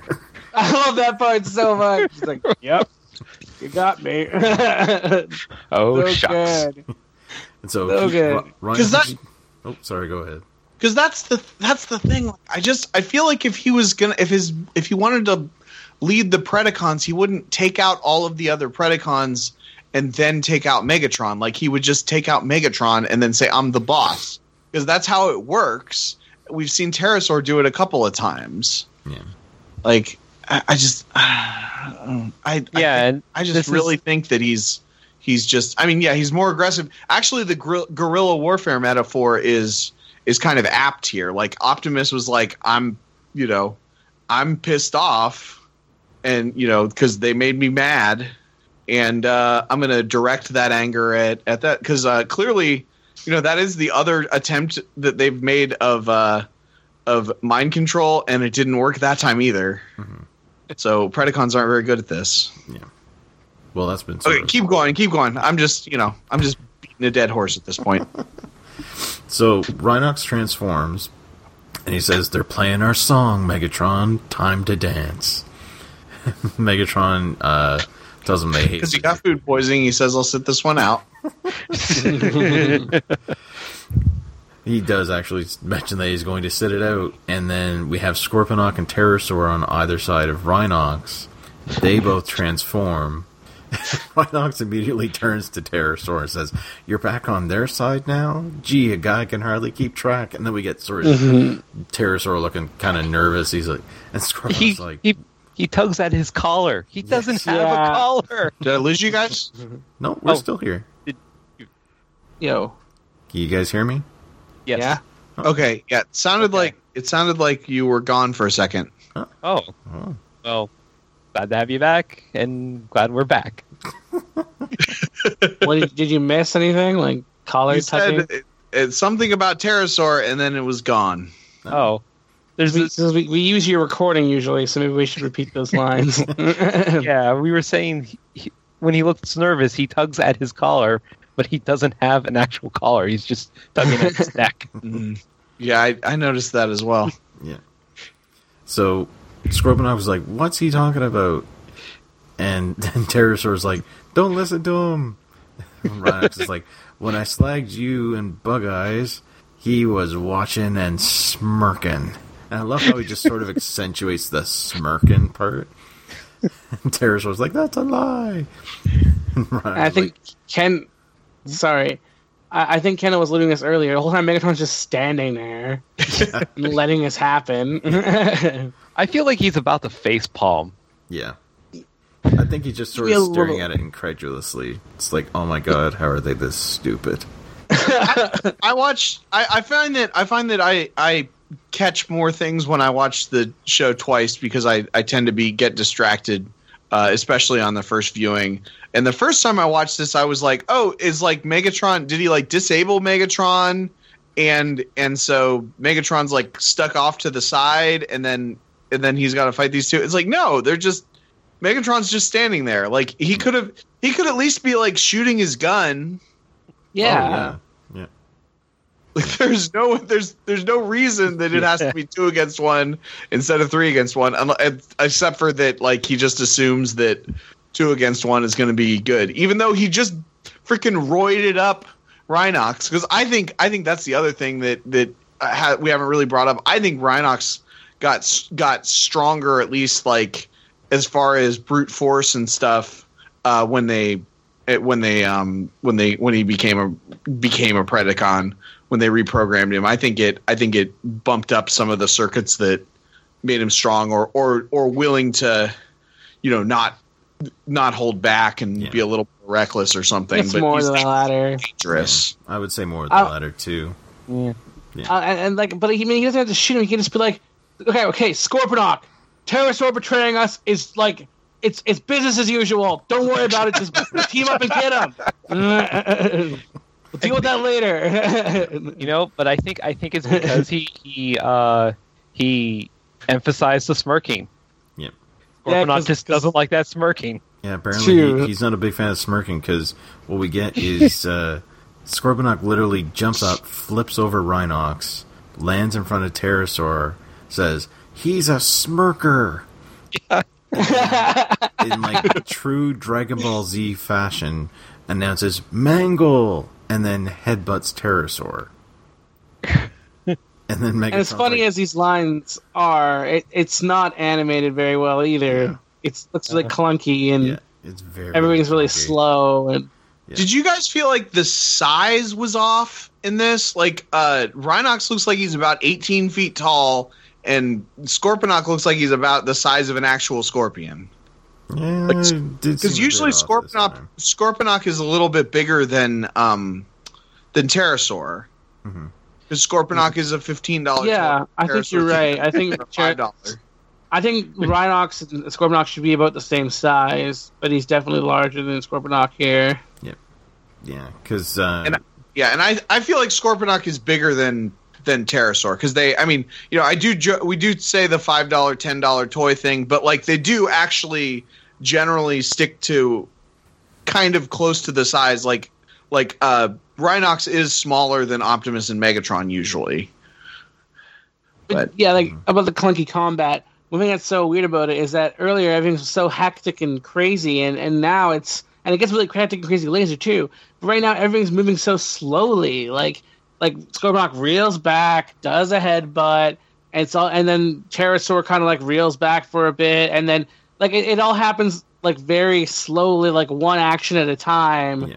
It's not like as good as a lot of the other fights we've had. Yeah, and because even if they were like sort of grappling together or something, we still could have gotten the same outcome of what happened, because what happens is Rhinox grabs both of them by the neck and then in like true wrestling fashion sort of smashes their heads together. And then just drops them off the side of the vent while Megatron / watches. Yeah. Yep. He's like, "No, idiots, he's the enemy." And Rhinox is like, "Well, what'd you know? I win." And we didn't mention him shooting Megatron, did we? No, because right after he says this, that's when he pulls out his chain gun and then and literally kneecaps Megatron. I thought the I win line was after that, but maybe I'm wrong. But I could have sworn before, but I could be wrong. But either way, he caps Megatron. Twice. Yeah, and like Megatron just stands there, like he watches Rhinox beat him up, pull his gun slowly and point at him, and Megatron just stands, like just waiting for it to happen. So Megatron falls over, surprisingly enough, right next to the device that made Rhinox like this, and sure enough, we get Rhinox landing on the platform of the device that made him like this. I'm sure everybody can see where this is going. And so we get Rhinox. He basically goes into a little ramble, saying reprogramming him was the worst mistake that Megatron ever made, because now that he's a Predacon, he's just a little too crafty for him. And Megatron agrees, and tells him he's still learning from him. Yes. Although we do get this funny little bit from Rhinox. It's like, it's called Irony Sport. I take over, and you head straight for the recycling bin. Yes. Yeah. And then we get Megatron saying, "Well, yes, you're teaching me a valuable lesson even now." And Rhinox is like, "Oh yeah, what's that?" And he's like, "Sometimes Predacons gloat too much." And he somehow manages to angle a beam that he shoots out of his gun that reactivates the machine. Yeah, it seems to bounce off of something that he had set up. Yeah. It ricochets. Yeah. Yeah. But the machine activates, it zaps Rhinox again, and that turns him back into a Maximal. And he's like, "Oh, what happened?" And Megatron is he's this Maximal buffoon, and then he just shoots him when he could have done that before. He just shoots him straight in the chest, and he's like, "You thought you'd outwit me?" And this moment, I watched that and I was like, "Man, Rhinox is really outsmarting him," because that's basically what I think was his goal. Was he wanted to.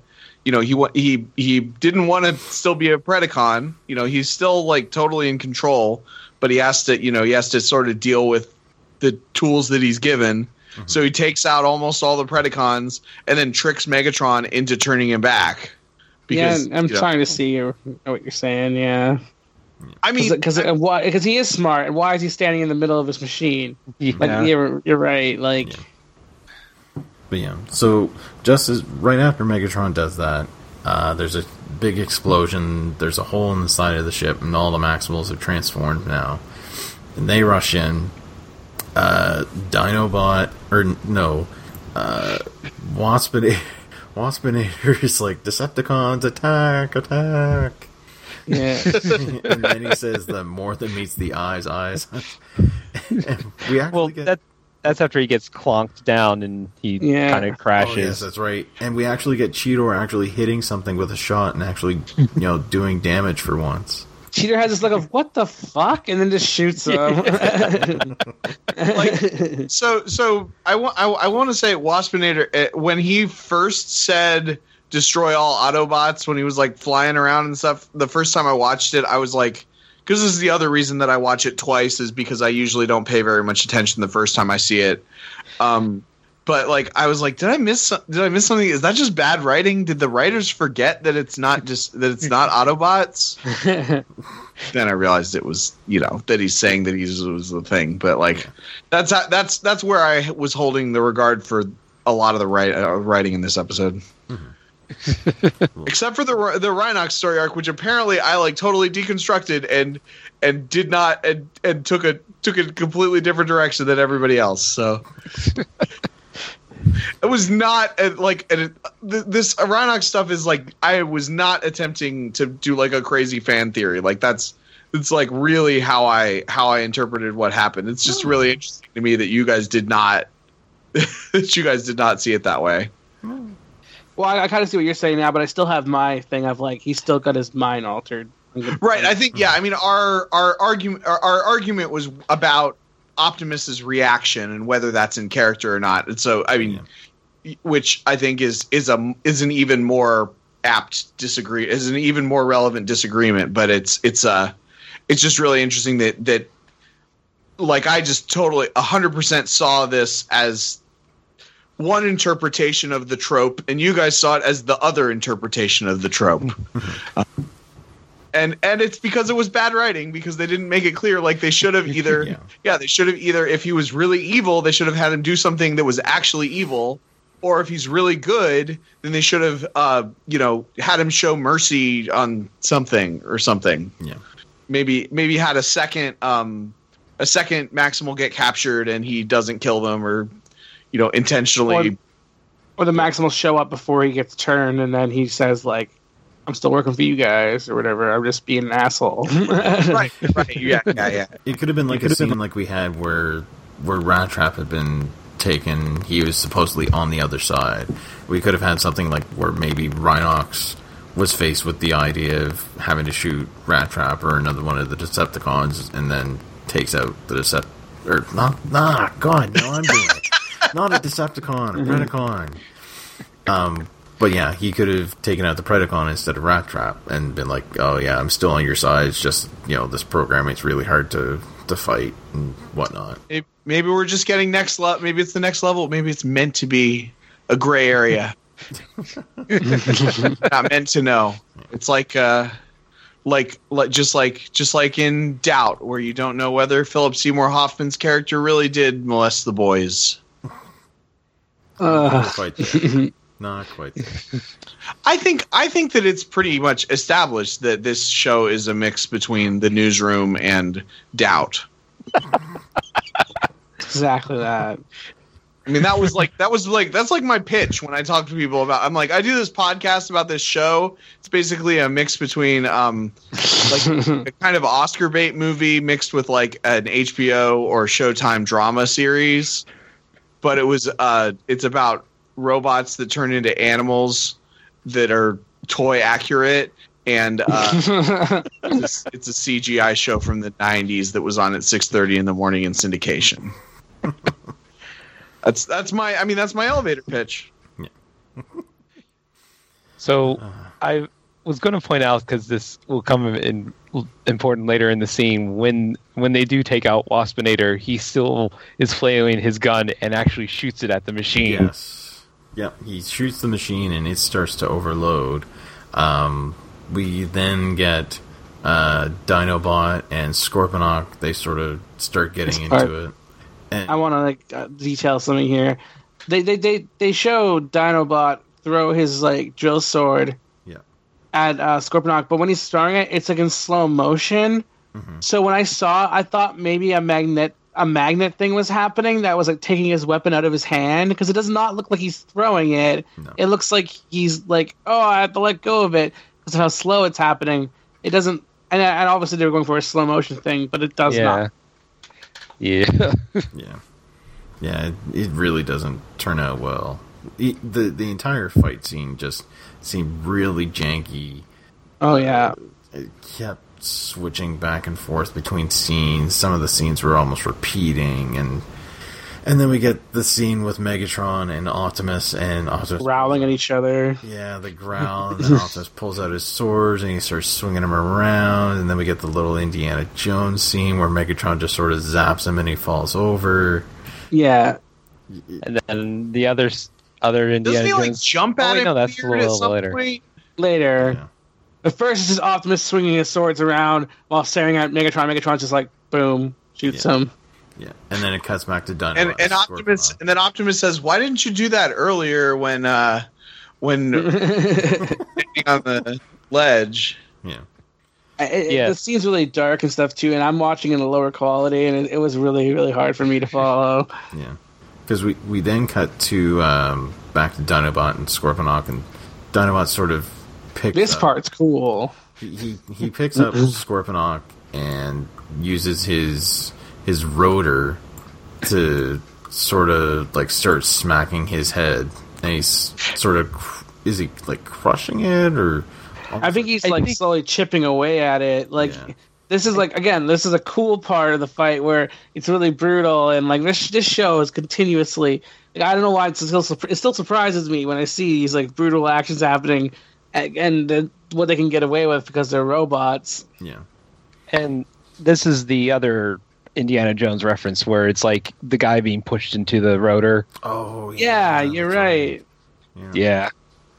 Yeah. So after this happens, it cuts back to Optimus and Megatron again, and this is this, Kendall, is where we get the weird scene with the jump.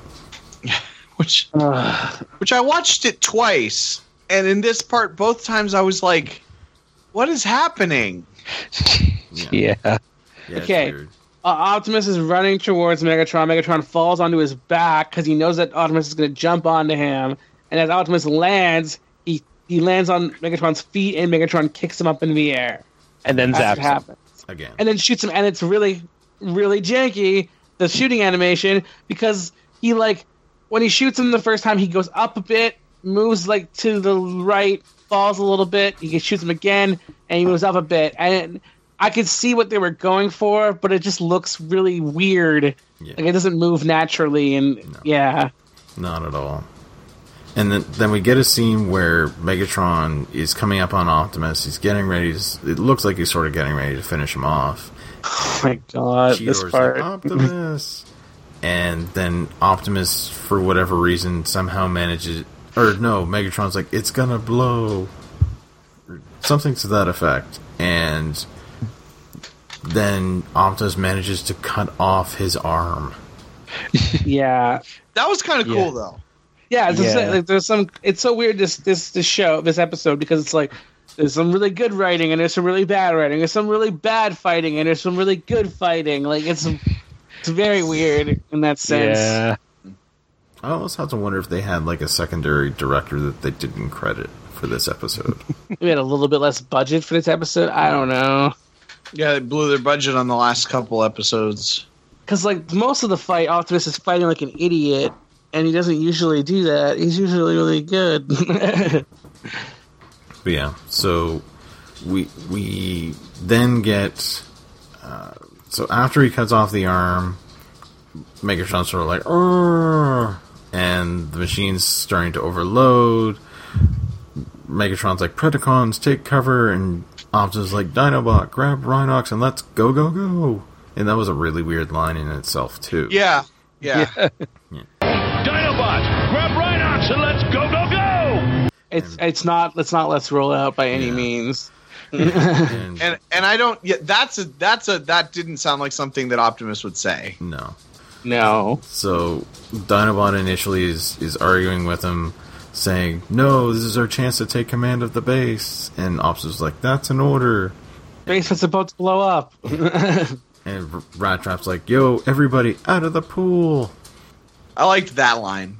Yeah. I feel like that's the thing that he would say. Also, this is a base that they've already completely ransacked for parts. Yeah. More reason that the plan last week was dumb. They've already taken all of the parts with any value out of it completely. So this is basically just like a shelter with some computers that Scorponok built. I mean, the base got fucked up when Optimus came in Guerrilla Warfare. It got fucked up like the episode where they blow it up themselves. Like I can't believe this base is even like intact anymore. It's been blown up like so many times already. It has been had lots of damage to it. And I mean, literally last week they took everything of value out of it. Like that was I don't whatever. It's okay. But it just doesn't seem like it's of strategic importance other than it's where the Predacons live at this point. They live in like an abandoned warehouse essentially at this point. Yeah. I mean they've got some basic computers that probably they didn't take because they were redundant to what the Maximals already have, but and then it's like it blows up. And it's like, to the Maximals, it blows up so bad that they have to evacuate. Mm-hmm. But to the Predacons, it blows up so that as long as they're under a table, they're fine. Pretty much. Yeah, which is a little bit odd, and another example of sort of the Maximals not being able to push their advantage. Yeah, because we get a little exchange between Megatron and Pterosaur, where Megatron's like, "Oh, I'm very unhappy with you," and Pterosaur's like, "Oh, it's not my fault." He's like, "I can explain." Yeah. Doesn't he just say, "I'm very unhappy right now"? Yes. Yeah. Yeah. I'm very, which I actually very kind of like that indeed. as well. Yeah. So from here, we then cut to a scene. It's a close up on a flower, and then we hear Rhinox breathe in, and it sort of zooms out, and we have him in his rhino form. He's smelling the flower. And he's like, isn't he like sprawled out? Yes. Yeah. I love how they're all just chilling here. Taking it easy outside because they know the Predacons are going to be busy for a bit recovering. This scene just the like it just looked terrible to me. Yeah. Like it just I don't know if they because a lot of the backgrounds and stuff in this episode are different from where they've had, it's not been just the desolate landscape. It wasn't like just the desolate landscapes that were in most of the show. Mm-hmm. They're in a green area, yeah. Yeah, it just looked so bad. Like it looked like, like a bad Final Fantasy game or something. Yeah, the final scene we get. Rhinox is like, "Oh, this is heaven," and they're all like, "Oh, it's good to have you back," and so they ask what it was like for Rhinox being a Predacon, and he alludes it to as, "It's like your 3 gigabytes of attitude on a 2 gig hard drive." I love that part so much because it's like my computer I'm on right now is 111 gigabytes on my solid state drive, and my other one's 2 terabytes. Like, and this is because that's Although I was thinking like gigabyte, like I had the Pentium that we had when I was young with 233 megahertz, had like a 4.5 gigabyte hard drive. So it was like in the neighborhood of that. And that was like 3 or 4 years later. Yeah. So I think that when he said the 2 gigabyte hard drive with the 5 and the 3 gigabytes, they were highballing it for the time. Like they were trying to say something that sounded like it was huge, but like technology was advancing so quickly in the 90s that just quickly became just about right. Well, what's super funny about it is that they usually use bullshit terms. And it avoids that, but this is like gigabytes. Like it's this thing we know about that actually exists. like it's kind of funny that they well, and they even make up megacycles, which is literally megahertz. Yeah.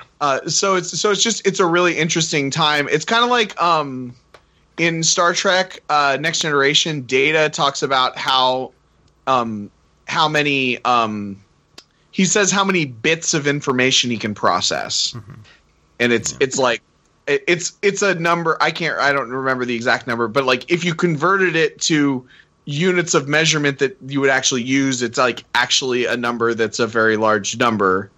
But like he talks about being able to compute, this many bits of information, not bytes, but bits. Yeah.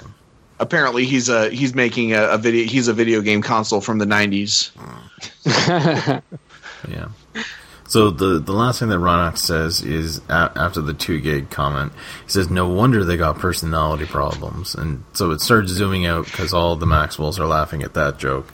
And we see Dinobot sort of a little bit away from them. They're all laughing and he just sort of... Optimus like straight up throws his arms in the air and falls on his stomach laughing. Yes. Yeah. And Dinobot just sort of, flexes his Velociraptor hand and just sort of shakes it. He's like, "Oh, you assholes!" Casual racism. Oh, it's so good, so good. That guy's casual racism. It's great. Yeah. Love it. You know what? This look, the look of this scene, though, it reminds me. I'm going to be even more specific. It reminds me of the cutscenes from Crash Team Racing. Like where like Coco Bandicoot is like sitting on her laptop and Crash is like asleep under a tree. Like that's what this scene looks like. And that game looks pretty good for a PlayStation 1 video game. But compared with how this show normally looks, it just looks so bad. Yeah. Yeah. I think that's part of why they go with a bit of a darker lighting in the later seasons. It's probably because I found that anything in sunlight didn't look that good, but when it was darker, it looked better. They probably thought it looked great back then. Yeah. Oh, what they would know now. But anyway, well, they may have also been experimenting with this early season and still figuring out what looked good and what looked bad. And yeah, they could get away with looking a little bit not the best because they still looked like it was computer animated, and that was really all that mattered. Yeah. So yeah, there's the episode. Not a great one. Not a great one. No, it was really weird. Like, there's parts that I really liked and parts that I disliked immensely. Yeah.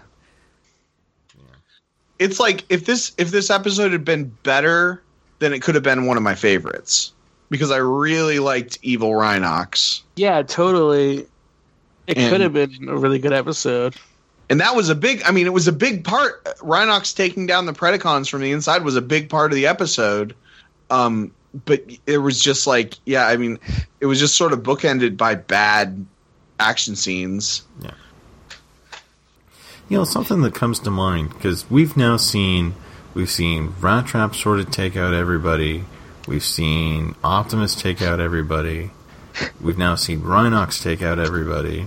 I don't think Cheetor's really taken out everybody. No, Cheetor gets captured. Yeah. Well, Cheetor took out like Scorponok, Waspinator, and like I don't know. He's taking stuff out, not all at once, I guess, but and he didn't. And when he fought them, it was a struggle as opposed to just totally dominating the way that Optimus and Rhinox did. Yeah, but we haven't really had the Dinobot taking on everybody episode. But for the most part, no, that was the first episode. Yeah. Well, that was more of him trying to take on Megatron and Optimus. Yeah. But I mean, like, technically, if they decided to go all out, 3 of the Maximals could take out all of the Predacons. Which I think it's kind of an interesting dynamic. They've shown the Predacons are very bad at actually taking them out for good, but are very good at capturing them. Yeah. while the Maximals are terrible at trying to capture them, but give them a chance and they'll totally rip through them. So that's like and that's the reverse of the goals. Yeah, exactly. Just want to kill them all. Like the Predacons want the Maximals dead, and the Maximals want to capture and take them back to trial. Yep. It's a weird dynamic. Well, this week we might as well move on to some questions, or rather, a question. Before we get into the question, yes, I want to do a shout out to Daniel Schrader, who was listening to an earlier episode and noticed he noted that we were talking about whether or not Doctor Who and Transformers existed in the same world, and apparently there's proof in the Marvel Comics. Apparently Starscream was monitoring some human radio signals, and he got a call. He intercepted a call from the Doctor. I'm not sure how that went. I would like to see that. And there's also a character named Octus from the comics, which is apparently his alternate form is a Dalek, like literally. Yeah. So that's pretty crazy. which I will say, I like read a couple sentences from that character's bio in the TF wiki or something, and it sounds like he's from like a parody issue, but still. Yeah. I mean, it might still be comic canon, non-canon, memory beta stuff, whatever you want to call it, legends. I don't know what term. I guess it's non-canon canon. whatever the levels of canon, however they work with Transformers. I know how they work with Star Wars and Star Trek. Yeah. Actually, I do have one other shout out because we got a comment from. I apologize if I mess up the name on this. Ryu Ichi on Twitter. She says, "Yay, my favorite thing to play when I have insomnia," and she apparently means that in the nicest possible way. She swears. So apparently she listens to the episodes when she can't sleep. So we appreciate that. Thank you. Thank you so much. Well, that's good because one episode does get you through an entire night. So for the most part, yes. But anyway. So, yeah, moving on to our one question this week.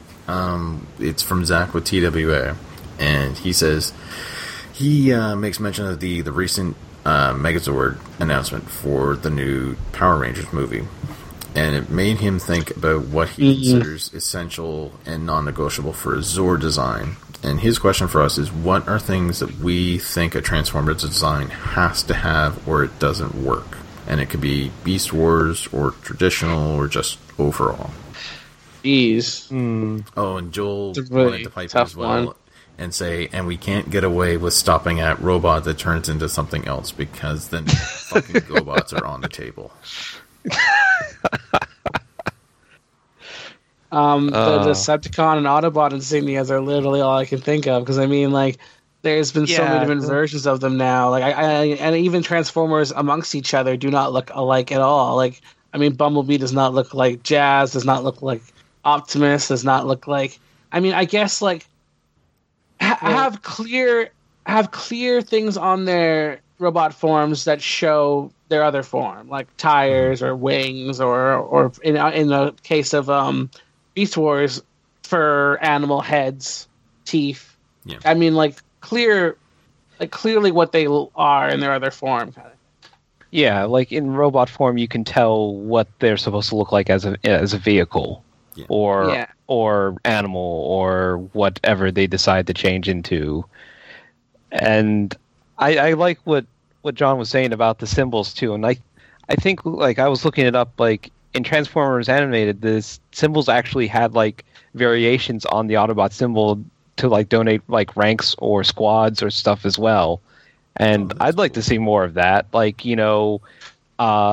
because they're an exploration team, maybe their maximal symbols would have something special about them compared to the others who have maximal symbols, that kind of thing.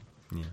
So to me, the most important thing for Transformers, and it's odd that I'm saying this because I think this only applies to Transformers, which I guess is the point of the question.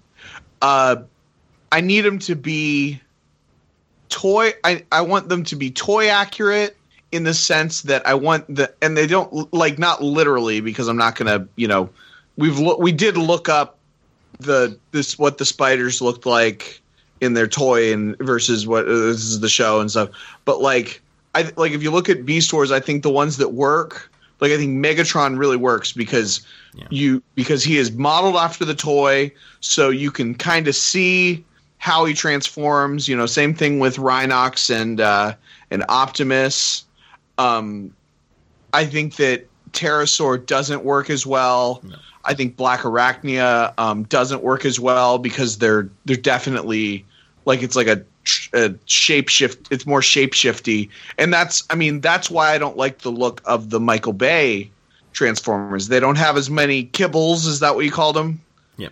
Where you see the parts of the thing, but also they don't look like they're transforming. They just look like they're junk.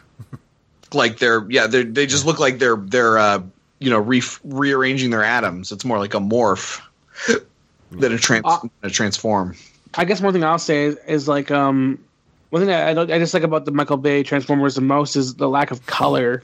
There's so much gray going on, even in Transformers that have colors. Mm-hmm. So I say have some clear color balance in them. That's just general for every design, I guess, but still. And not just a fucking fire design. That's one mentioning the the Megazord is what's the thing I hate about that design the most is the lack of color. Yeah. It kind of looks a little goofy, but the thing I dislike, it's mostly gray. There's a little bit of pink, blue and yellow and red. There's a little bit, but mostly it's gray. I think there's another toy that's supposed to be because we saw the announcement for the T-Rex Zord that was really quite red. I think those separate toys are still supposed to combine together, and I think they found doesn't make any. I think they found a Megazord from those combiners because I think the first picture that we saw is it's like a cheaper version of it, so it doesn't have quite as much color. But I think the other one does have a bit more, but not. I don't think to the degree that what you would want there, John. But I'm guessing that the one in the movie looks more like the other one, and not like the one that looks like toys, which I think is a problem too. The one in the movie should look like the toy that your toys turn into. They should look the same. Well, it's a good point. So there's one question for the week. Oh, I was going to say, I think another thing might also be the whole faction thing too. Maximals versus Predacons, Autobots versus Decepticons, and it seems like there's. I mean, it seems small, but it does seem like that's an interesting dynamic that sometimes they can forget. It's not just robots that transform. There's two factions that are with different ideologies. Uh-huh. Yeah. Right, as opposed to because I thought for 5 minutes about trying to collect Power Rangers action figures a few months ago, with the Legacy line and everything, and it's with that you've got the Power Rangers and then you've got maybe the Moon Crew or the equivalent, or random monsters of the week that are figures, but it's not as, but there's not as much depth in the in the character development of the villains as you do when you have these two factions where there's, you know, I mean, that's the thing that I like about Beast Wars. I don't know how much it applies to other versions, but like I really do like that there are just as, if you're looking at the toys, there are just as many Predacons as there are Maximals. Yep. Yeah. That's usually the same with the other. Yeah, and you get like we were saying earlier. There are two separate factions. There's distinctions between the two, and there's personalities between the two. But yeah. Or like in the Michael Bay movies, neither of them have personalities. Yeah, and I mean, usually they also have a thing where like in Beast Wars, the Maximals are mammals and birds, and the Decepticons are insects and reptiles. Yeah. And then in the original, it was like, the Decepticons are like military vehicles and planes, and then the Autobots were cars and like utility cars mostly. Which seems really dumb to me. Like I feel like I even noticed this as like a kid, but like the Decepticons have guns and stuff when they're in their, you know, when they're in their in disguise form. The Autobots do too. A lot of they don't look like they do, but like a lot of times a gun will pop out of the top of Optimus's car and like start shooting. Like it's not apparent that they have guns, but they totally do. Okay. Like yeah. They and better at hiding it. But what you're saying is kind of a plot point in Transformers Animated is that the Autobots they clearly are inferior to Decepticons in terms of firepower. Like 2 Decepticons take out the entire Autobot team in like the first season because like they're that much more powerful than Autobots are, and it's kind of a thing. But that's just that one series. And I really like it. Yeah, well, I mean, if it's well written, it's well written. Like I'm not gonna, I can't, you know, I can't fault. I read Superman comics and I read Batman comics, and I've read bad Batman comics and good Superman comics, even though Batman's, you know, sort of thought of as having a more interesting concept of a character than Superman. You can still write good stories about when people. Yeah, I hate when people say Superman's not interesting or like overpowered. I'm like, there's good Superman stories out there. Like, don't dismiss him just because he's like invincible or whatever. Like, I don't know. Yeah. I mean, we're on the same page there. But yeah, I think that's what I was. Yeah, that's what I was thinking. But still, it's the gut reaction though of like, there's one team that has a bunch of tanks and fighter jets, and the other team has like a car and another kind of a car. It's you know, at very least it seems like the one team is more interesting than the other. But have you listened to our bonus episode? No, I didn't. Okay, because I just don't want to repeat a bunch of stuff that I said in the bonus episode about the show. Okay, but you should listen to it so you know what I'm thinking about that series. All right, I will listen to it. All right. So yeah, there's our question for this week. Does anybody have anything they wanted to plug this week? As per usual, I am JohnDar726 on Twitter, Instagram, and Twitch. And although I'm not sure how much Twitching I'm going to be doing, it hasn't really turned out that well. I think I need to get an audience before I start streaming, rather than just doing it. It's kind of awkward, just being like, I'm broadcasting and no one's watching. And yeah, but I mean, it's understandable. And my Tumblr is dangerchair.tumblr.com. Anything else you guys want to plug? Yeah, so by the time this episode posts, my album Daltrey Lane will be available on kendallhallman.bandcamp.com, I think is what we decided the URL was last week. Yes. Yeah, it's a thing that I've been working on, and in podcast time, I will be finishing up and posting it. I will be finishing the mixes and probably posting the songs one at a time tomorrow night. If you want to like be super in real time, or the official release is Wednesday. But if you're listening to this podcast, then that means that has already happened. So just go download it. And also follow me on Twitter. I think I tweeted some this week. I feel like I'm being more present on social media, and read my Teenagers with Attitude fan fiction on the Teenagers with Attitude Facebook page. It's probably a few things down now, but you know. You said it's not fan fiction. It's from you from the future. Oh, yes, that's true. I did get an email from myself, I don't know if it was myself, somebody claiming to be future Kendall with a transcript of a future episode of Teenagers with Attitude. The file was corrupted, so I was only able to salvage the first page. But you can read that and get a sense for where the Teenagers with Attitude folks are going to be in 5 years. And I'll bump. Yeah, I'll bump the thread on Saturday to make sure people can see it. Okay. Sounds good. And the only thing I have to plug is the Nexus LARP rules concept. Since they kind of are along all the anime cons along the East Coast these days, there's usually a LARP going on, and it's usually using the Nexus system. A lot of fun. I highly endorse it. Cool. Also, we have like a huge character database. It's kind of ridiculous. I guess I want to do one more thing. And I was thinking about it earlier when we were talking about 56K modems and all that stuff. D-Comedy, who Lucas is on, and he was on our bonus episode.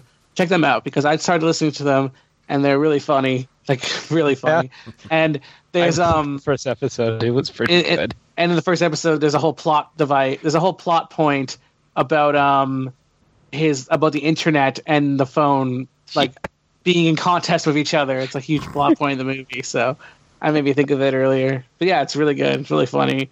Lucas is really funny, and also his sister is freaking hilarious. Like, I don't want to, go off it too much, but Lucas is a really chill, nice guy, and then his sister's super vulgar, and it's a really good mix. So yeah, there you go, folks. It's been another week. As always, feel free to reach us online at audioentropy.com. That's where the episodes are always posted to. And feel free to follow us on Twitter. We're at Warren Beast, and of course we're on Facebook. If you search Warren Beast Podcast, we're on there. And if you ever want to send us an email with questions or comments or criticisms, what have you, the email is warrenbeastpodcast@gmail.com. So for this week, for Warren Beast, I've been Greg. I've been John. I've been Jordan. And I've been Kendall. Let's roll, folks. Hold stick near center of its length. Moisten pointed end in mouth. What? Insert in tooth space. Blunt end next to gum. Use gentle in-out motion. You're talking about a toothbrush. Actually, those are the toothpick instructions that convinced Blanco that mankind in general was crazy.